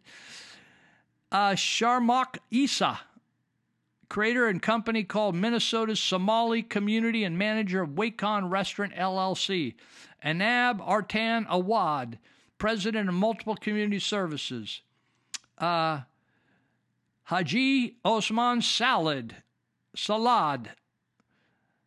principal of Haji's Kitchen. There's a couple of them out here. I mean, they got a bunch of these people work for Bravo Restaurant. Then we got, down here at the bottom, we got Makfira Hussein, who was charged after buying one-way ticket to Ethiopia that was set to leave on the evening of September 20th. He's taking his money and run, baby. And Mohammed Noor, a prominent community journalist and owner of Zogmal Media Group in Minneapolis, also goes by Deek Darajo. Authorities arrested him September 26th in Chicago as he was on his way to Istanbul. Man, these people, they said they were buying cars, jewelry, houses, property all over the world with this money. Isn't that amazing? I just think it's amazing. So that's just some of our code. Some of our COVID money ended up in the pockets of our supervisors. Did you know that? They ran their businesses. They were shutting down their business. They ran their businesses, and the government did the payroll for them. They paid them $300,000, $200,000, $150,000 while they were still getting their supervisors' pay. Yeah. Have you ever been, let's see, I'm running out of time here. I've just got a minute left on this fourth segment. Let me go up here and give a shout out to one of our sponsors here, Dave Greenitz. Working with him this weekend at the East Street Project. We're getting close. We're trying to get some people to help tidy up and fix the small stuff. Greenitz Construction, he's leading the charge this weekend. Ted Holmes is in Texas. And GreenitzConstruction.com, I just saw they did a bathroom where the guys couldn't find the exact tile the people wanted. So what they did is they actually took epoxy and these little stones, and they made them tile themselves. They made commercial tile by hand to make this line, this accent line through the shower. Totally cool. GreenitzConstruction.com, or you can go to Dave Greenitz Construction Facebook page, and you'll see exactly what I'm talking about, before and afters, and the cool work that they do.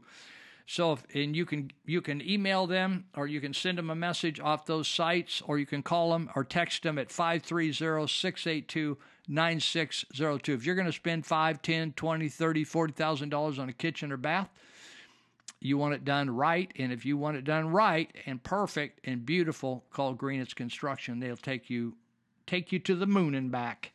You won't even want to leave the bathroom once you get in there after they fix it up. All right, so we're going to take a break, and we're going to do our fifth segment here in a second. Everybody here is out of sight, but they don't bark and they don't bite. They keep things loose, they keep things alive. Everybody was dancing in the moonlight, dancing in the moonlight. Everybody's breathing warm and bright. It's such a fine and natural sight. Everybody dancing in the moonlight. We like our fun and we never fight. You can't dance and stay Well, hello there. I'm a member of the mainstream media and naturally a leftist. And we want to alert you to some changes that are being made. Do you love God? Do you love your family? Do you love your country? Well, if you answered yes to any of those questions, then you are now considered a fascist.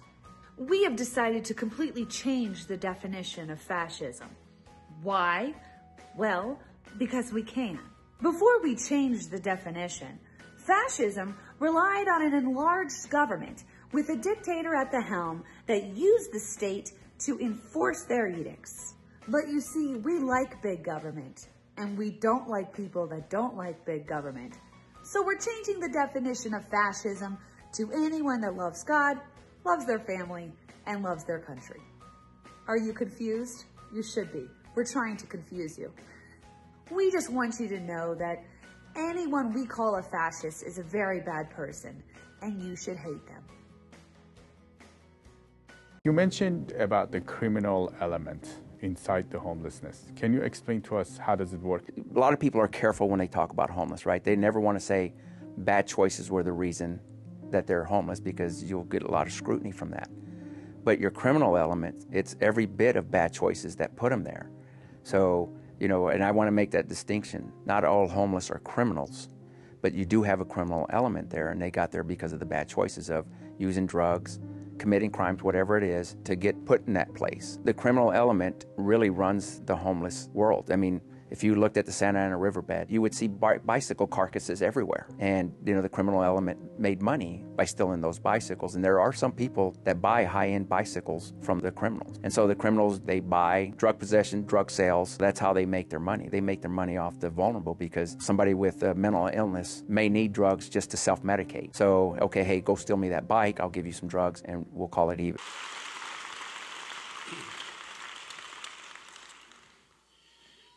COVID-19 and SARS-CoV-2 was a coup d'etat. And let me be precise about what I mean by that. Sedition in the United States is actually defined very simply by when any act is done by a conspiring party or group of parties that's intent is to disrupt or interrupt or overtake the government of a state or a country. And under 18 U.S. Code, the act of sedition was in fact a coup d'etat to ensure that there would not be a democracy in 2018. Okay? And I'm going to present across the next few minutes the evidence of that. And I'm going to end my presentation with a challenge to you. Because during my presentation, the 30 minutes that I have is going to cost 2 children their life because of the inaction of every attorney general in America, because of the inaction of every U.S. attorney, and because of the inaction of every governor in this country. But my grandfather said, never attribute to malevolence what is ignorance. So in the next 30 minutes, I'm giving every elected official the opportunity to do the right thing. And after 30 minutes, I'm not going to give them that opportunity again. So you got Mr. Nice Guy for 30 minutes. Next. Now, most of you don't know the details of all of the elements. And the good news is I'm going to flip through these slides very quickly because the end of the story is the important part of the story. But for those of you who don't know, COVID is a direct result of HIV Inc. HIV Inc. was founded in 1984. Anthony Fauci was the chief architect of HIV Inc., and his goal was to use sexuality, and specifically homosexuality, as a way to indoctrinate humanity into the acceptance of a universal vaccine mandate. Now, interestingly enough, most of us didn't take the bait. And the reason we didn't is because we didn't live the lifestyles that were associated with HIV in 1984. But cunningly, by 1986, Anthony Fauci and his team at NIAID and his minions at the CDC had convinced each and every one of us that maybe we would be in a car accident, maybe we would get a transfusion, and maybe we would get AIDS, which was the justification for a universal HIV vaccine in 1984. It's going to get nasty because I'm going to show you some real images from 1984 just to let you see that what I'm saying is not my imagination. But in 1984, something happened. People realized that to accept a universal vaccine, we needed to create a liability shield for the manufacturers of those vaccines. And from 1984 to 1986, we actually built the first ever product immunity in the United States, which allowed manufacturers to kill people with intent. And you heard what I just said, kill people with intent. Anthony Fauci was quoted himself as saying that the ultimate killer of pharmaceutical interventions with vaccines was the smallpox vaccine, which killed 1 in every 100,000 and injured or maimed 1 in every 10,000. Did you hear what I just said? Killed 1 in 100,000, maimed 1 in 10,000. And that was something that he thought he could turn into a universal vaccine for HIV in 1986.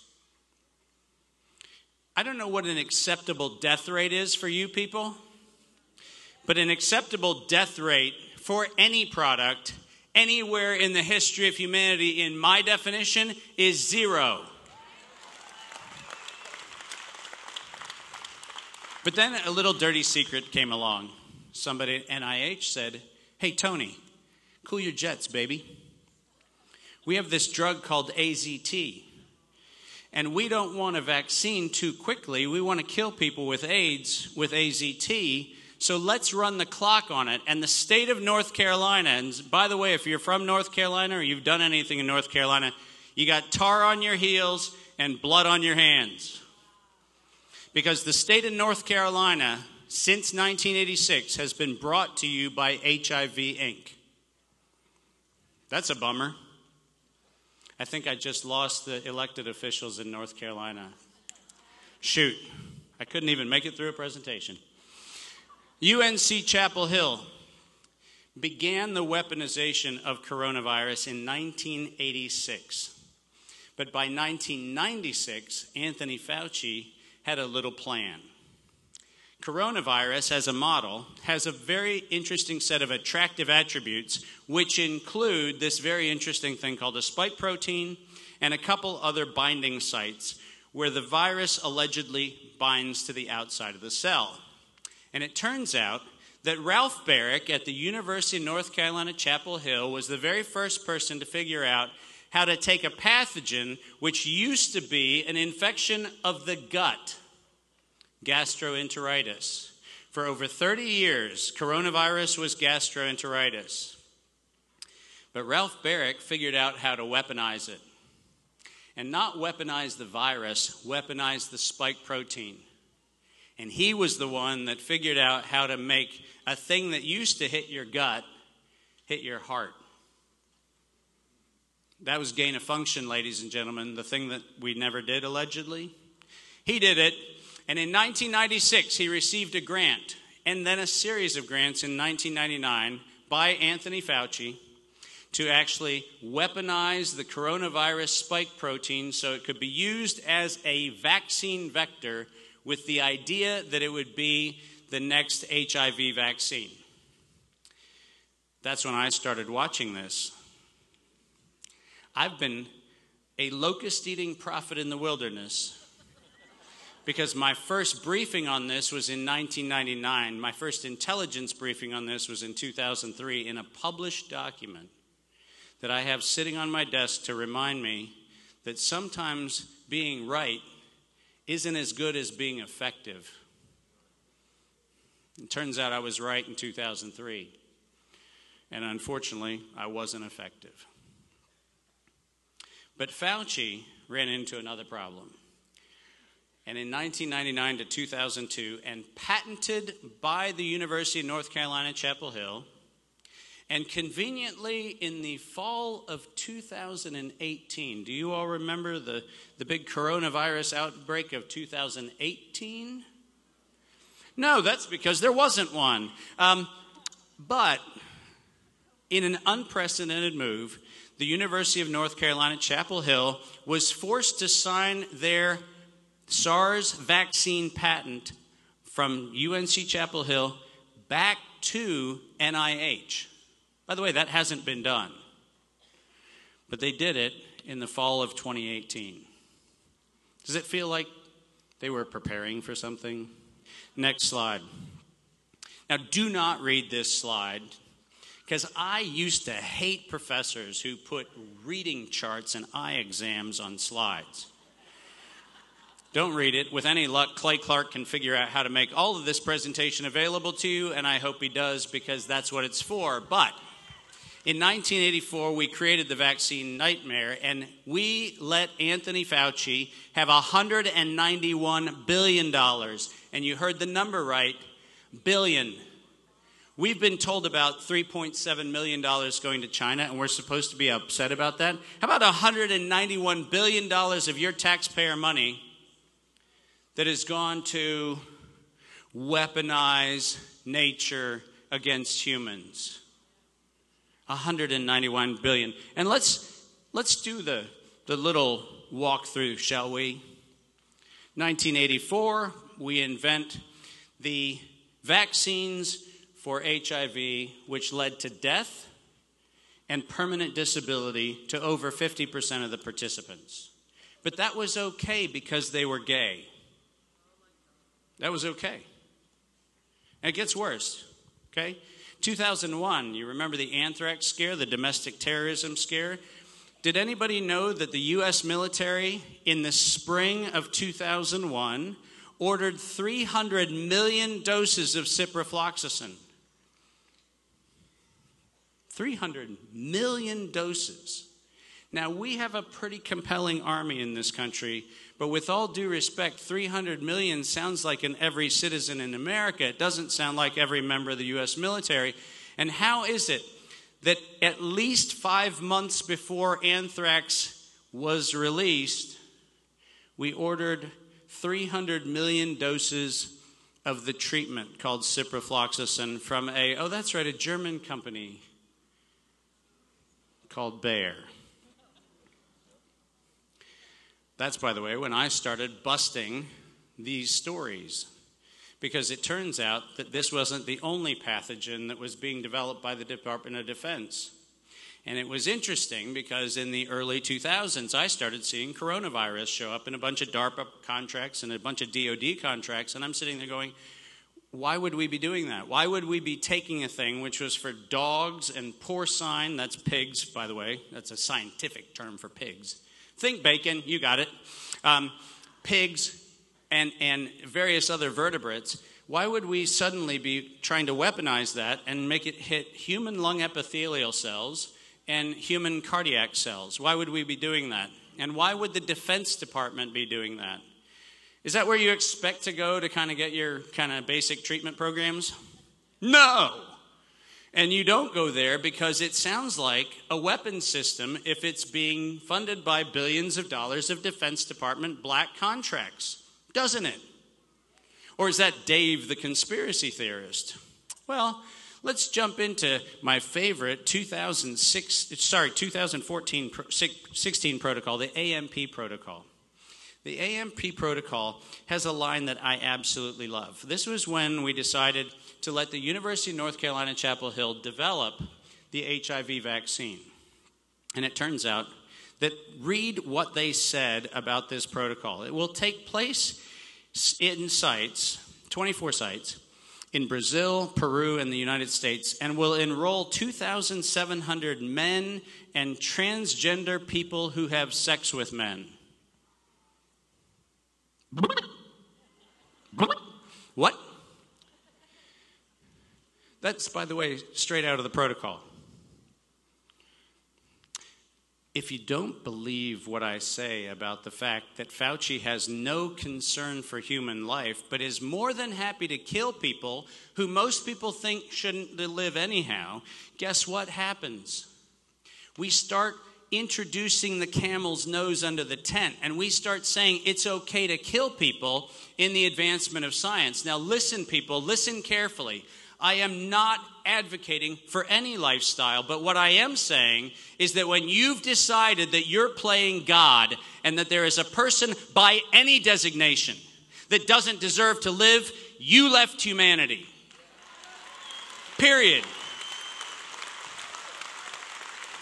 If any of you see my wife, you know I'm very heterosexual and very happy. But that doesn't justify making a determination that somebody who doesn't share my values is worth killing in the name of HIV Inc. Let's be clear on that. And then 2016, 2019, and by the way, look at 2019. The hepatitis C vaccine, which guess what has to do with Yeah, another sexual contact story that they tried to turn into. They were killing people that are promiscuous and usually gay and promiscuous, so we don't care about that. I'd love for some of the bleeding heart left to actually realize that they're the ones celebrating the execution of the people who they allegedly represent. I think that would be a very interesting proposition, because maybe somewhere along the line, we should actually go back to 1984 and look at the ghost of Anthony Fauci in this slide, by the way. If you see the slide that's on the screen, what you'll see is 1984 Anthony Fauci. No kidding, that's what he looked like in 1984. He still looked like that center from the high school basketball team. What? I'm going to tell you, if I had to bet on a basketball team and I knew that Anthony Fauci was the captain of that team in high school, I'd bet against him. And guess what? I'd bet against him now, too, because the dirty little secret is he actually made the statement. It is quite possible, in fact, it's invariable, that we will develop a vaccine for AIDS. Now, you know, sometimes there's things called Freudian slips. People say things and they didn't mean to say it. So I want to give him credit. He probably misspoke. He probably meant to say it's inevitable that we'll do it. But he didn't say that. He said it's invariable that we do it. And it turns out that if you look at the definition of the word invariable, you know what it means? I'm never going to stop doing a thing.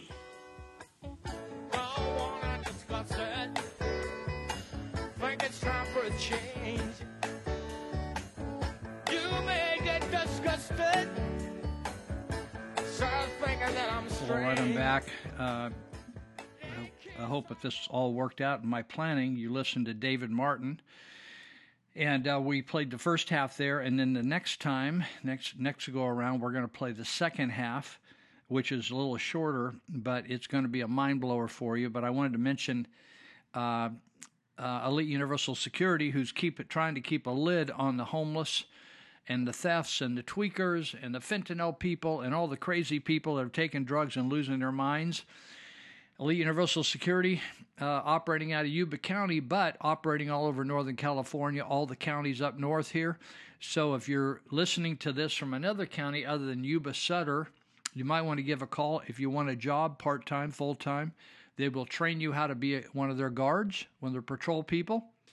You don't necessarily have to pack a weapon, but they will teach you to do that if you want to do that, but they will use you in the area that you're living possibly. So you can reach them at 530-749-0280, 749-0280. They have dispatchers there because they're a round-the-clock operation. They also are looking for work, right?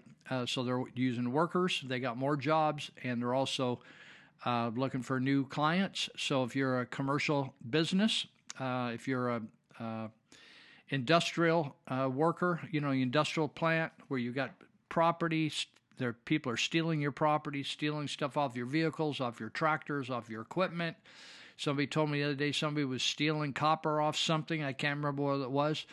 But or if you're a farmer and people are stealing your fuel, on and on and on. Everything is valuable. Sometimes here in our area they steal walnuts. They're very valuable. Almonds, they steal products right out of the fields.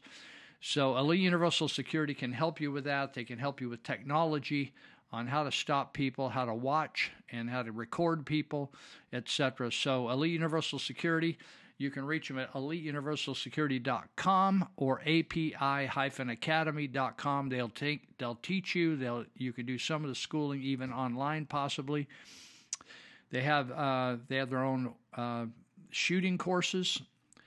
They have their own range.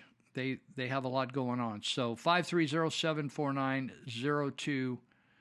And also I want to mention Dr. Cassidy, who is working together, or I'm working actually with him, helping get people into rehabs. We're getting calls every single week. I just got a call from a guy in Portland, said, hey, I have a friend down in Marysville area. She needs to get into a rehab. She's using opiates. Can you give us some references, help her hook up? And I did that this week. So Peachtree Health is where we're referring people. The key person there is Dr. Joe Cassidy. He's a general practitioner, but he also specializes with people that have addiction problems of all types of addiction, from cigarettes, alcohol, on up to the chemicals. So give him a shout out. Call Peachtree Health at 530-749-3242. Dr. Joe Cassidy, 749-3242. If you have problems getting through on the line, you could text his phone once during the day and put in your name, your phone number, and what the issue is. I just put addiction. And 530-682-8648, 682-8648. If ever he doesn't respond, sometimes he leaves town for a while. He's going overseas to visit a son pretty soon, maybe in November, I think. But anyway, if you ever have a problem, just you can dial me up, text me, or call me at 530-713-1838. I also want to mention that some friends of mine, Kathleen and Linda, opened up Gateway Coin and Bullion. You know, with all the shaking going on regarding the dollar and people saying, oh, we're going to go off the dollar, we're going on to digital, there's a coup going on in the country. So these two young ladies opened up Gateway Coin and Bullion right around the corner from me at 1015 F in Marysville. It's right off 10th Street on F Street in Marysville. It seems like they're open every single day, but I think it's Monday through Saturday. Monday through Friday, 10 to 5, Saturday, 10 to 3. But they're having an open house. They had one last Saturday, this Saturday the same. They're giving away stuff, so you can go in and throw in something to win, put in your name to win. They're selling all kinds of stuff, not just coin and bullion, but they also have nice jewelry and all kinds of cool stuff here. I got a card that looks really great. Go check it out. You might find something, a good gift for your loved one, your daughter, your spouse, and help them get started. We're going to take a break and be right back.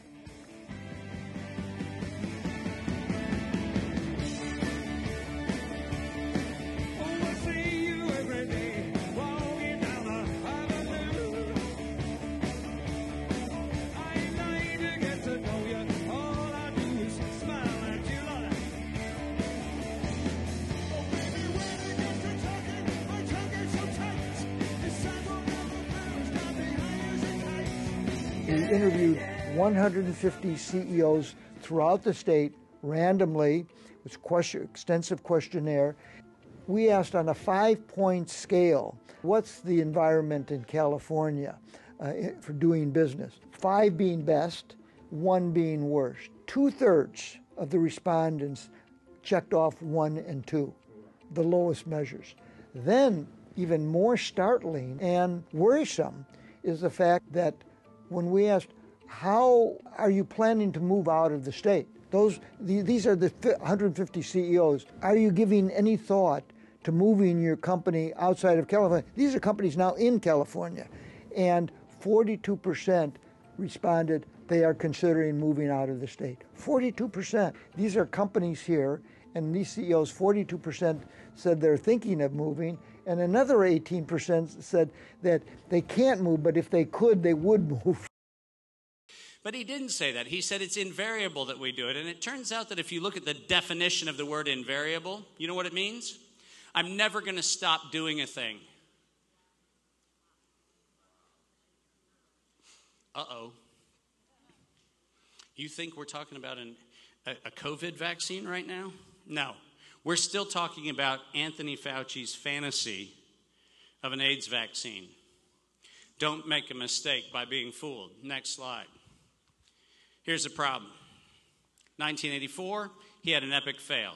He tried to make an AIDS vaccine, didn't work.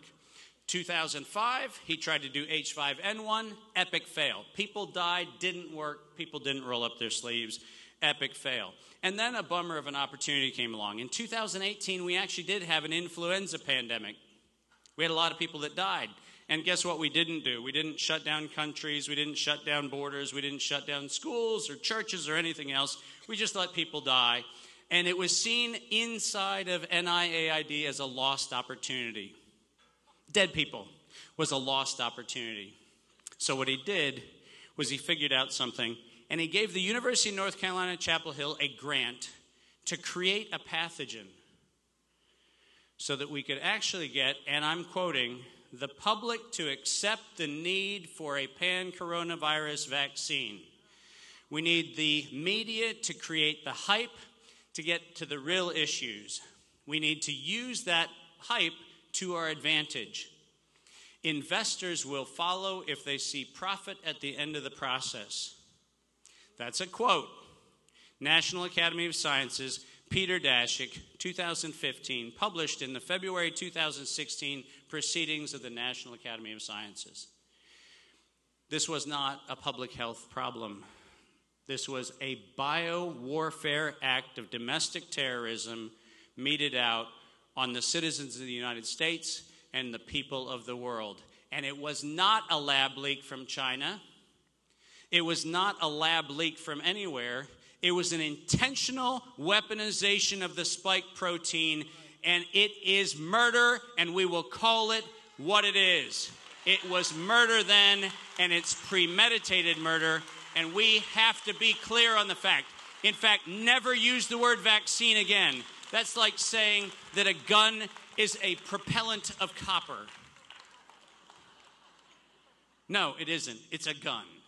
Call it what it is. Next slide. And here's where it gets nasty. You guys know the guy on the right. What you don't know is the guy on the left. And here's the story you don't know about the guy on the left. The guy on the left is Alex Azar. Now, what you don't know about the guy on the left is the guy in the portrait further to the left is even a bigger problem, Henry Waxman. Henry Waxman, the patron saint of caring about health, who was the one that made sure every pharmaceutical company got a shield of liability so they could never be held accountable. That Henry Waxman had a very interesting guy appointed by Trump in 2017, Alex Azar, director of the Department of Health and Human Services. What Trump didn't know, what you didn't know, what most of America didn't know was Alex Azar was an executive, not a physician, an executive at Eli Lilly. And at the time of his appointment, he happened to be under investigation for price-fixing diabetes drugs in Mexico. In fact, during his now found to be collusion and racketeering and price-fixing and antitrust violation, which turned out to be held to be exactly what I just said. While he was actually trying to deflect attention from the racketeering that he was doing by price-fixing insulin in Mexico, he actually made President Trump sign an order that was the execution order for Americans. And President Trump was advised by appointed individuals who never told him the facts. This, ladies and gentlemen, was treason. This was treason. And anybody who wants to point the finger at Donald Trump, the best you can do is say he was subject to corruption and maliciousness and treason and traitors within his circle. That's true. But when he signed this, he did not know the cost. He did not know. And the persons who did know was the lobby, PHRMA, the pharma lobby, the single largest donor in U.S. history to political campaigns. They were the puppets that actually put that paper in front of Donald Trump. And Alex Azar was the executive responsible for the death and destruction of America. And you have not even heard his name because criminals like to put other people up front while they hide in the shadows. Well, guess what we're not going to let happen today? A lobbyist turned executive turned architect of, oh my gosh, under the Bush administration, Alex Azar was the one who also came up with the PrEP Act, which actually shielded companies from liability in the event of a national emergency. Alex Azar is the perpetrator of the largest genocide this country has ever seen, and you do not know his name, but that just changed today. Oops, that was my out loud voice. And it turns out he's the boss of Anthony Fauci. He's the boss of CDC. He's the boss of NIAID. He's the boss of NIH. He's the boss of the FDA. And guess what?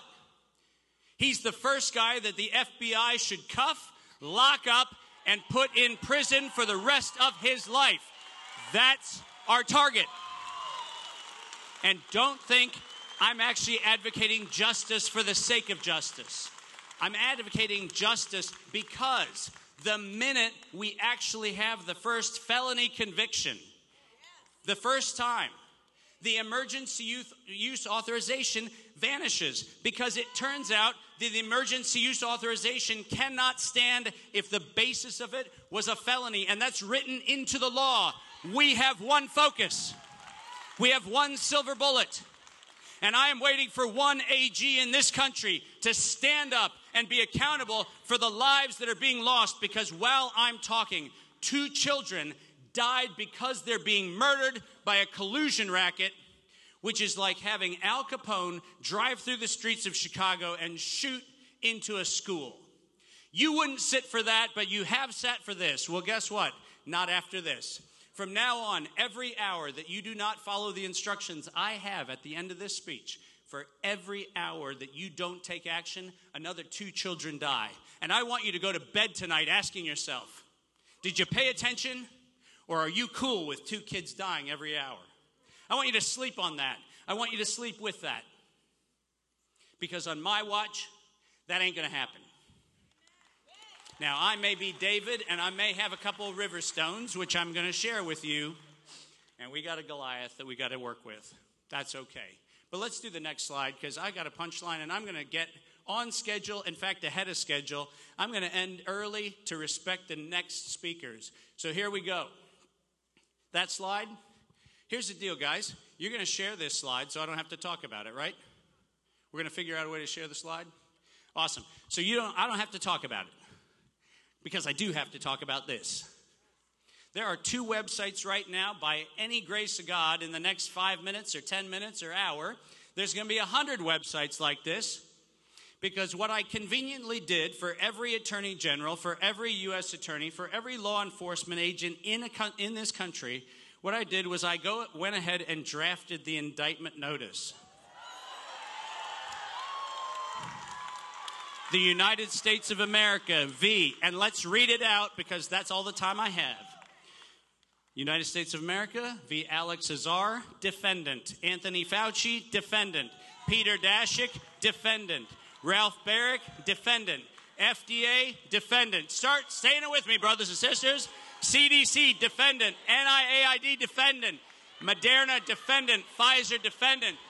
We are going to do the following. You're going to go to that website, davidmartin.world or fullyliveacademy.com. There's a button that says AG document. You are going to print that document, and you're going to deliver it to every attorney general in every state. You're going to deliver it to every U.S. attorney. You are going to put them on notice that from this day forward, and literally from this minute forward, every death is on their hands, because they can do something about it. And they have chosen now 4 times in 4 meetings, they have chosen to say, Dave, this is a political, not a legal issue. And that's a quote from AG's offices. Make it a legal issue. And if they haven't made it a legal issue, if you haven't heard that an AG met with me, make it a political issue next year. Because this is our country, these are our children, and we will not let them die on our watch. Ladies and gentlemen, we the people can do something. You now are entrusted with much. And to quote that beautiful narrative in the Gospels, when you have been entrusted with much, even more is required. Guess what? I just gave you the river stones. There's an 8-count indictment. All felonies, all punishable by up to 99 years in prison and up to a $100 million fine.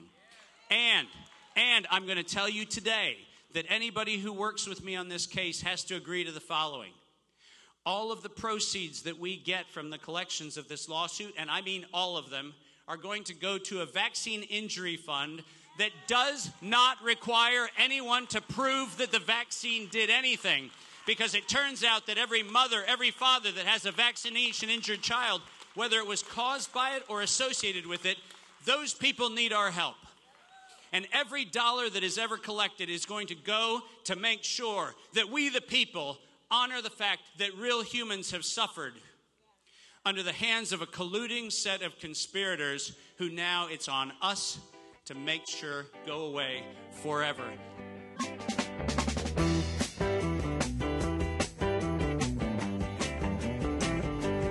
Can you put your shoes, stand before the mirror, and you call me here, grab your coat and laugh, and you. All right, I hope you enjoyed those clips. We have just a few minutes here, and I wanted to mention something that I was going to earlier. I had too many things on my mind, but this Monday night, which I believe is the 3rd, there is a Tea Party Patriot meeting, Feather River Tea Party, I believe it's called, and they meet at Crossroads Community Church in Yuba City usually. I think that's where they meet. But the big deal I wanted to mention about it is that they have a few hundred members, and they were doing a big elections discussion and having candidates there, and I think it starts at 6 or 6:30 in the evening on Monday night. And so the Sutter County Board of Supervisors scheduled a meeting the same time to promote Measure A and have a new fire engine there and to try to rally support. And so Larry Verga, who has been one of the leaders in the Tea Party movement in the 2 counties, wrote a letter to the supervisors complaining. Now, here's the hypocrisy and the underhandedness and the fraud of the supervisors. The supervisors have been for a long time meeting in the middle of the day, so it's convenient for them and convenient for the employees of Sutter County. It is not convenient for parents and workers to attend and redress their grievances to the supervisors in the middle of the day, particularly when it's time to pick up your kids from school. People have complained to the supervisors for years, asking them to move it to the evening. And so lo and behold, when they want to promote something that's really important to them and they want the public's support, they don't want the public's help or their public's input in general, so they have their meetings in the middle of the day, so they can't come. But when they really want the people's support, right, it's kind of like politicians want to make it really easy, like I got an open door policy, just call me anytime, here's my numbers, here's my email, here's my text, when they're running for office. Then when they get in office, you can't find them, they don't return their calls. So same thing, the Board of Supervisors, they want to rally support to get millions and millions of more dollars each year from the populace. So instead of having a meeting at 7 in the morning or 10 in the morning or 3:30 in the afternoon, they schedule it in the evening when most people could actually come to a meeting.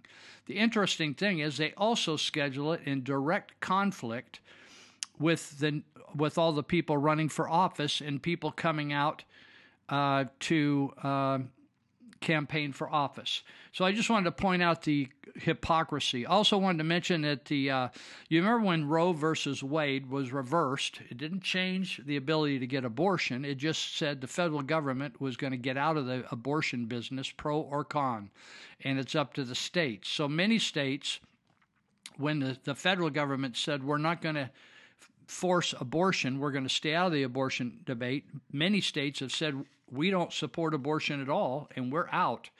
California is now opened up to be an abortion tourism. And so it's an interesting thing. There was a lot of violence. 27 pregnancy centers were attacked. Our local one here was attacked twice. Windows broken out. Damage was done to the building. A contractor had to be hired to do the repairs. No one in the United States has been arrested for any of the violent attacks on any of the pregnancy centers since that time. However, the other day, an abortion activist, there's a Catholic family, they have 7 children.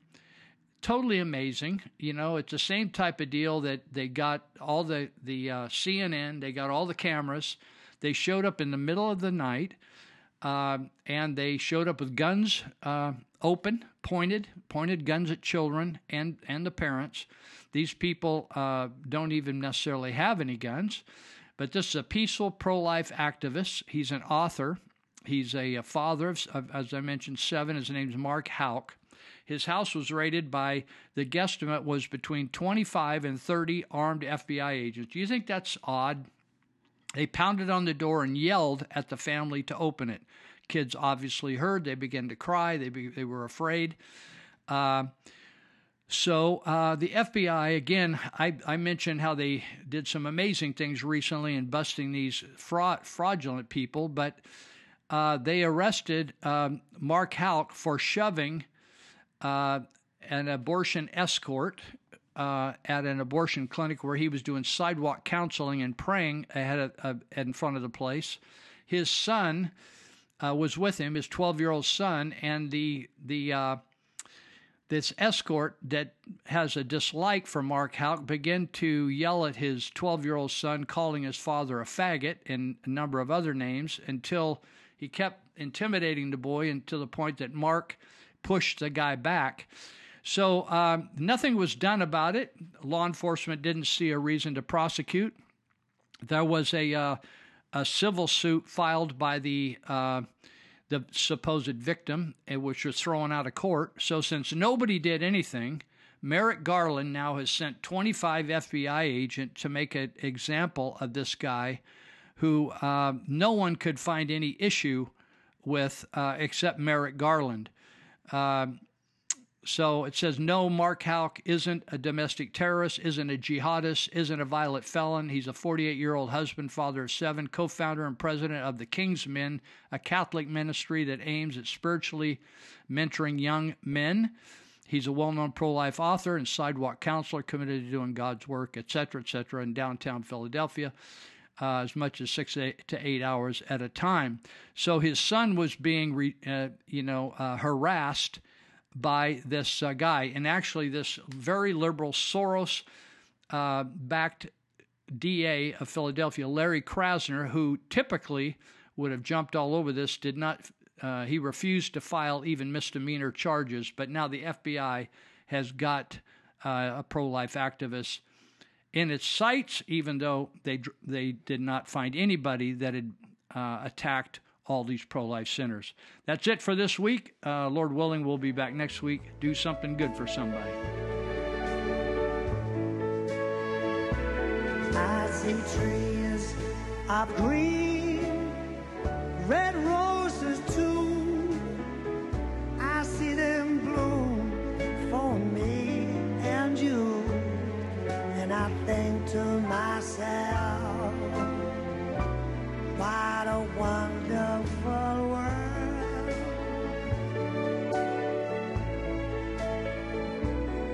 I see skies are blue and clouds of white, the bright blessed day and the dark sacred night. And I think to myself,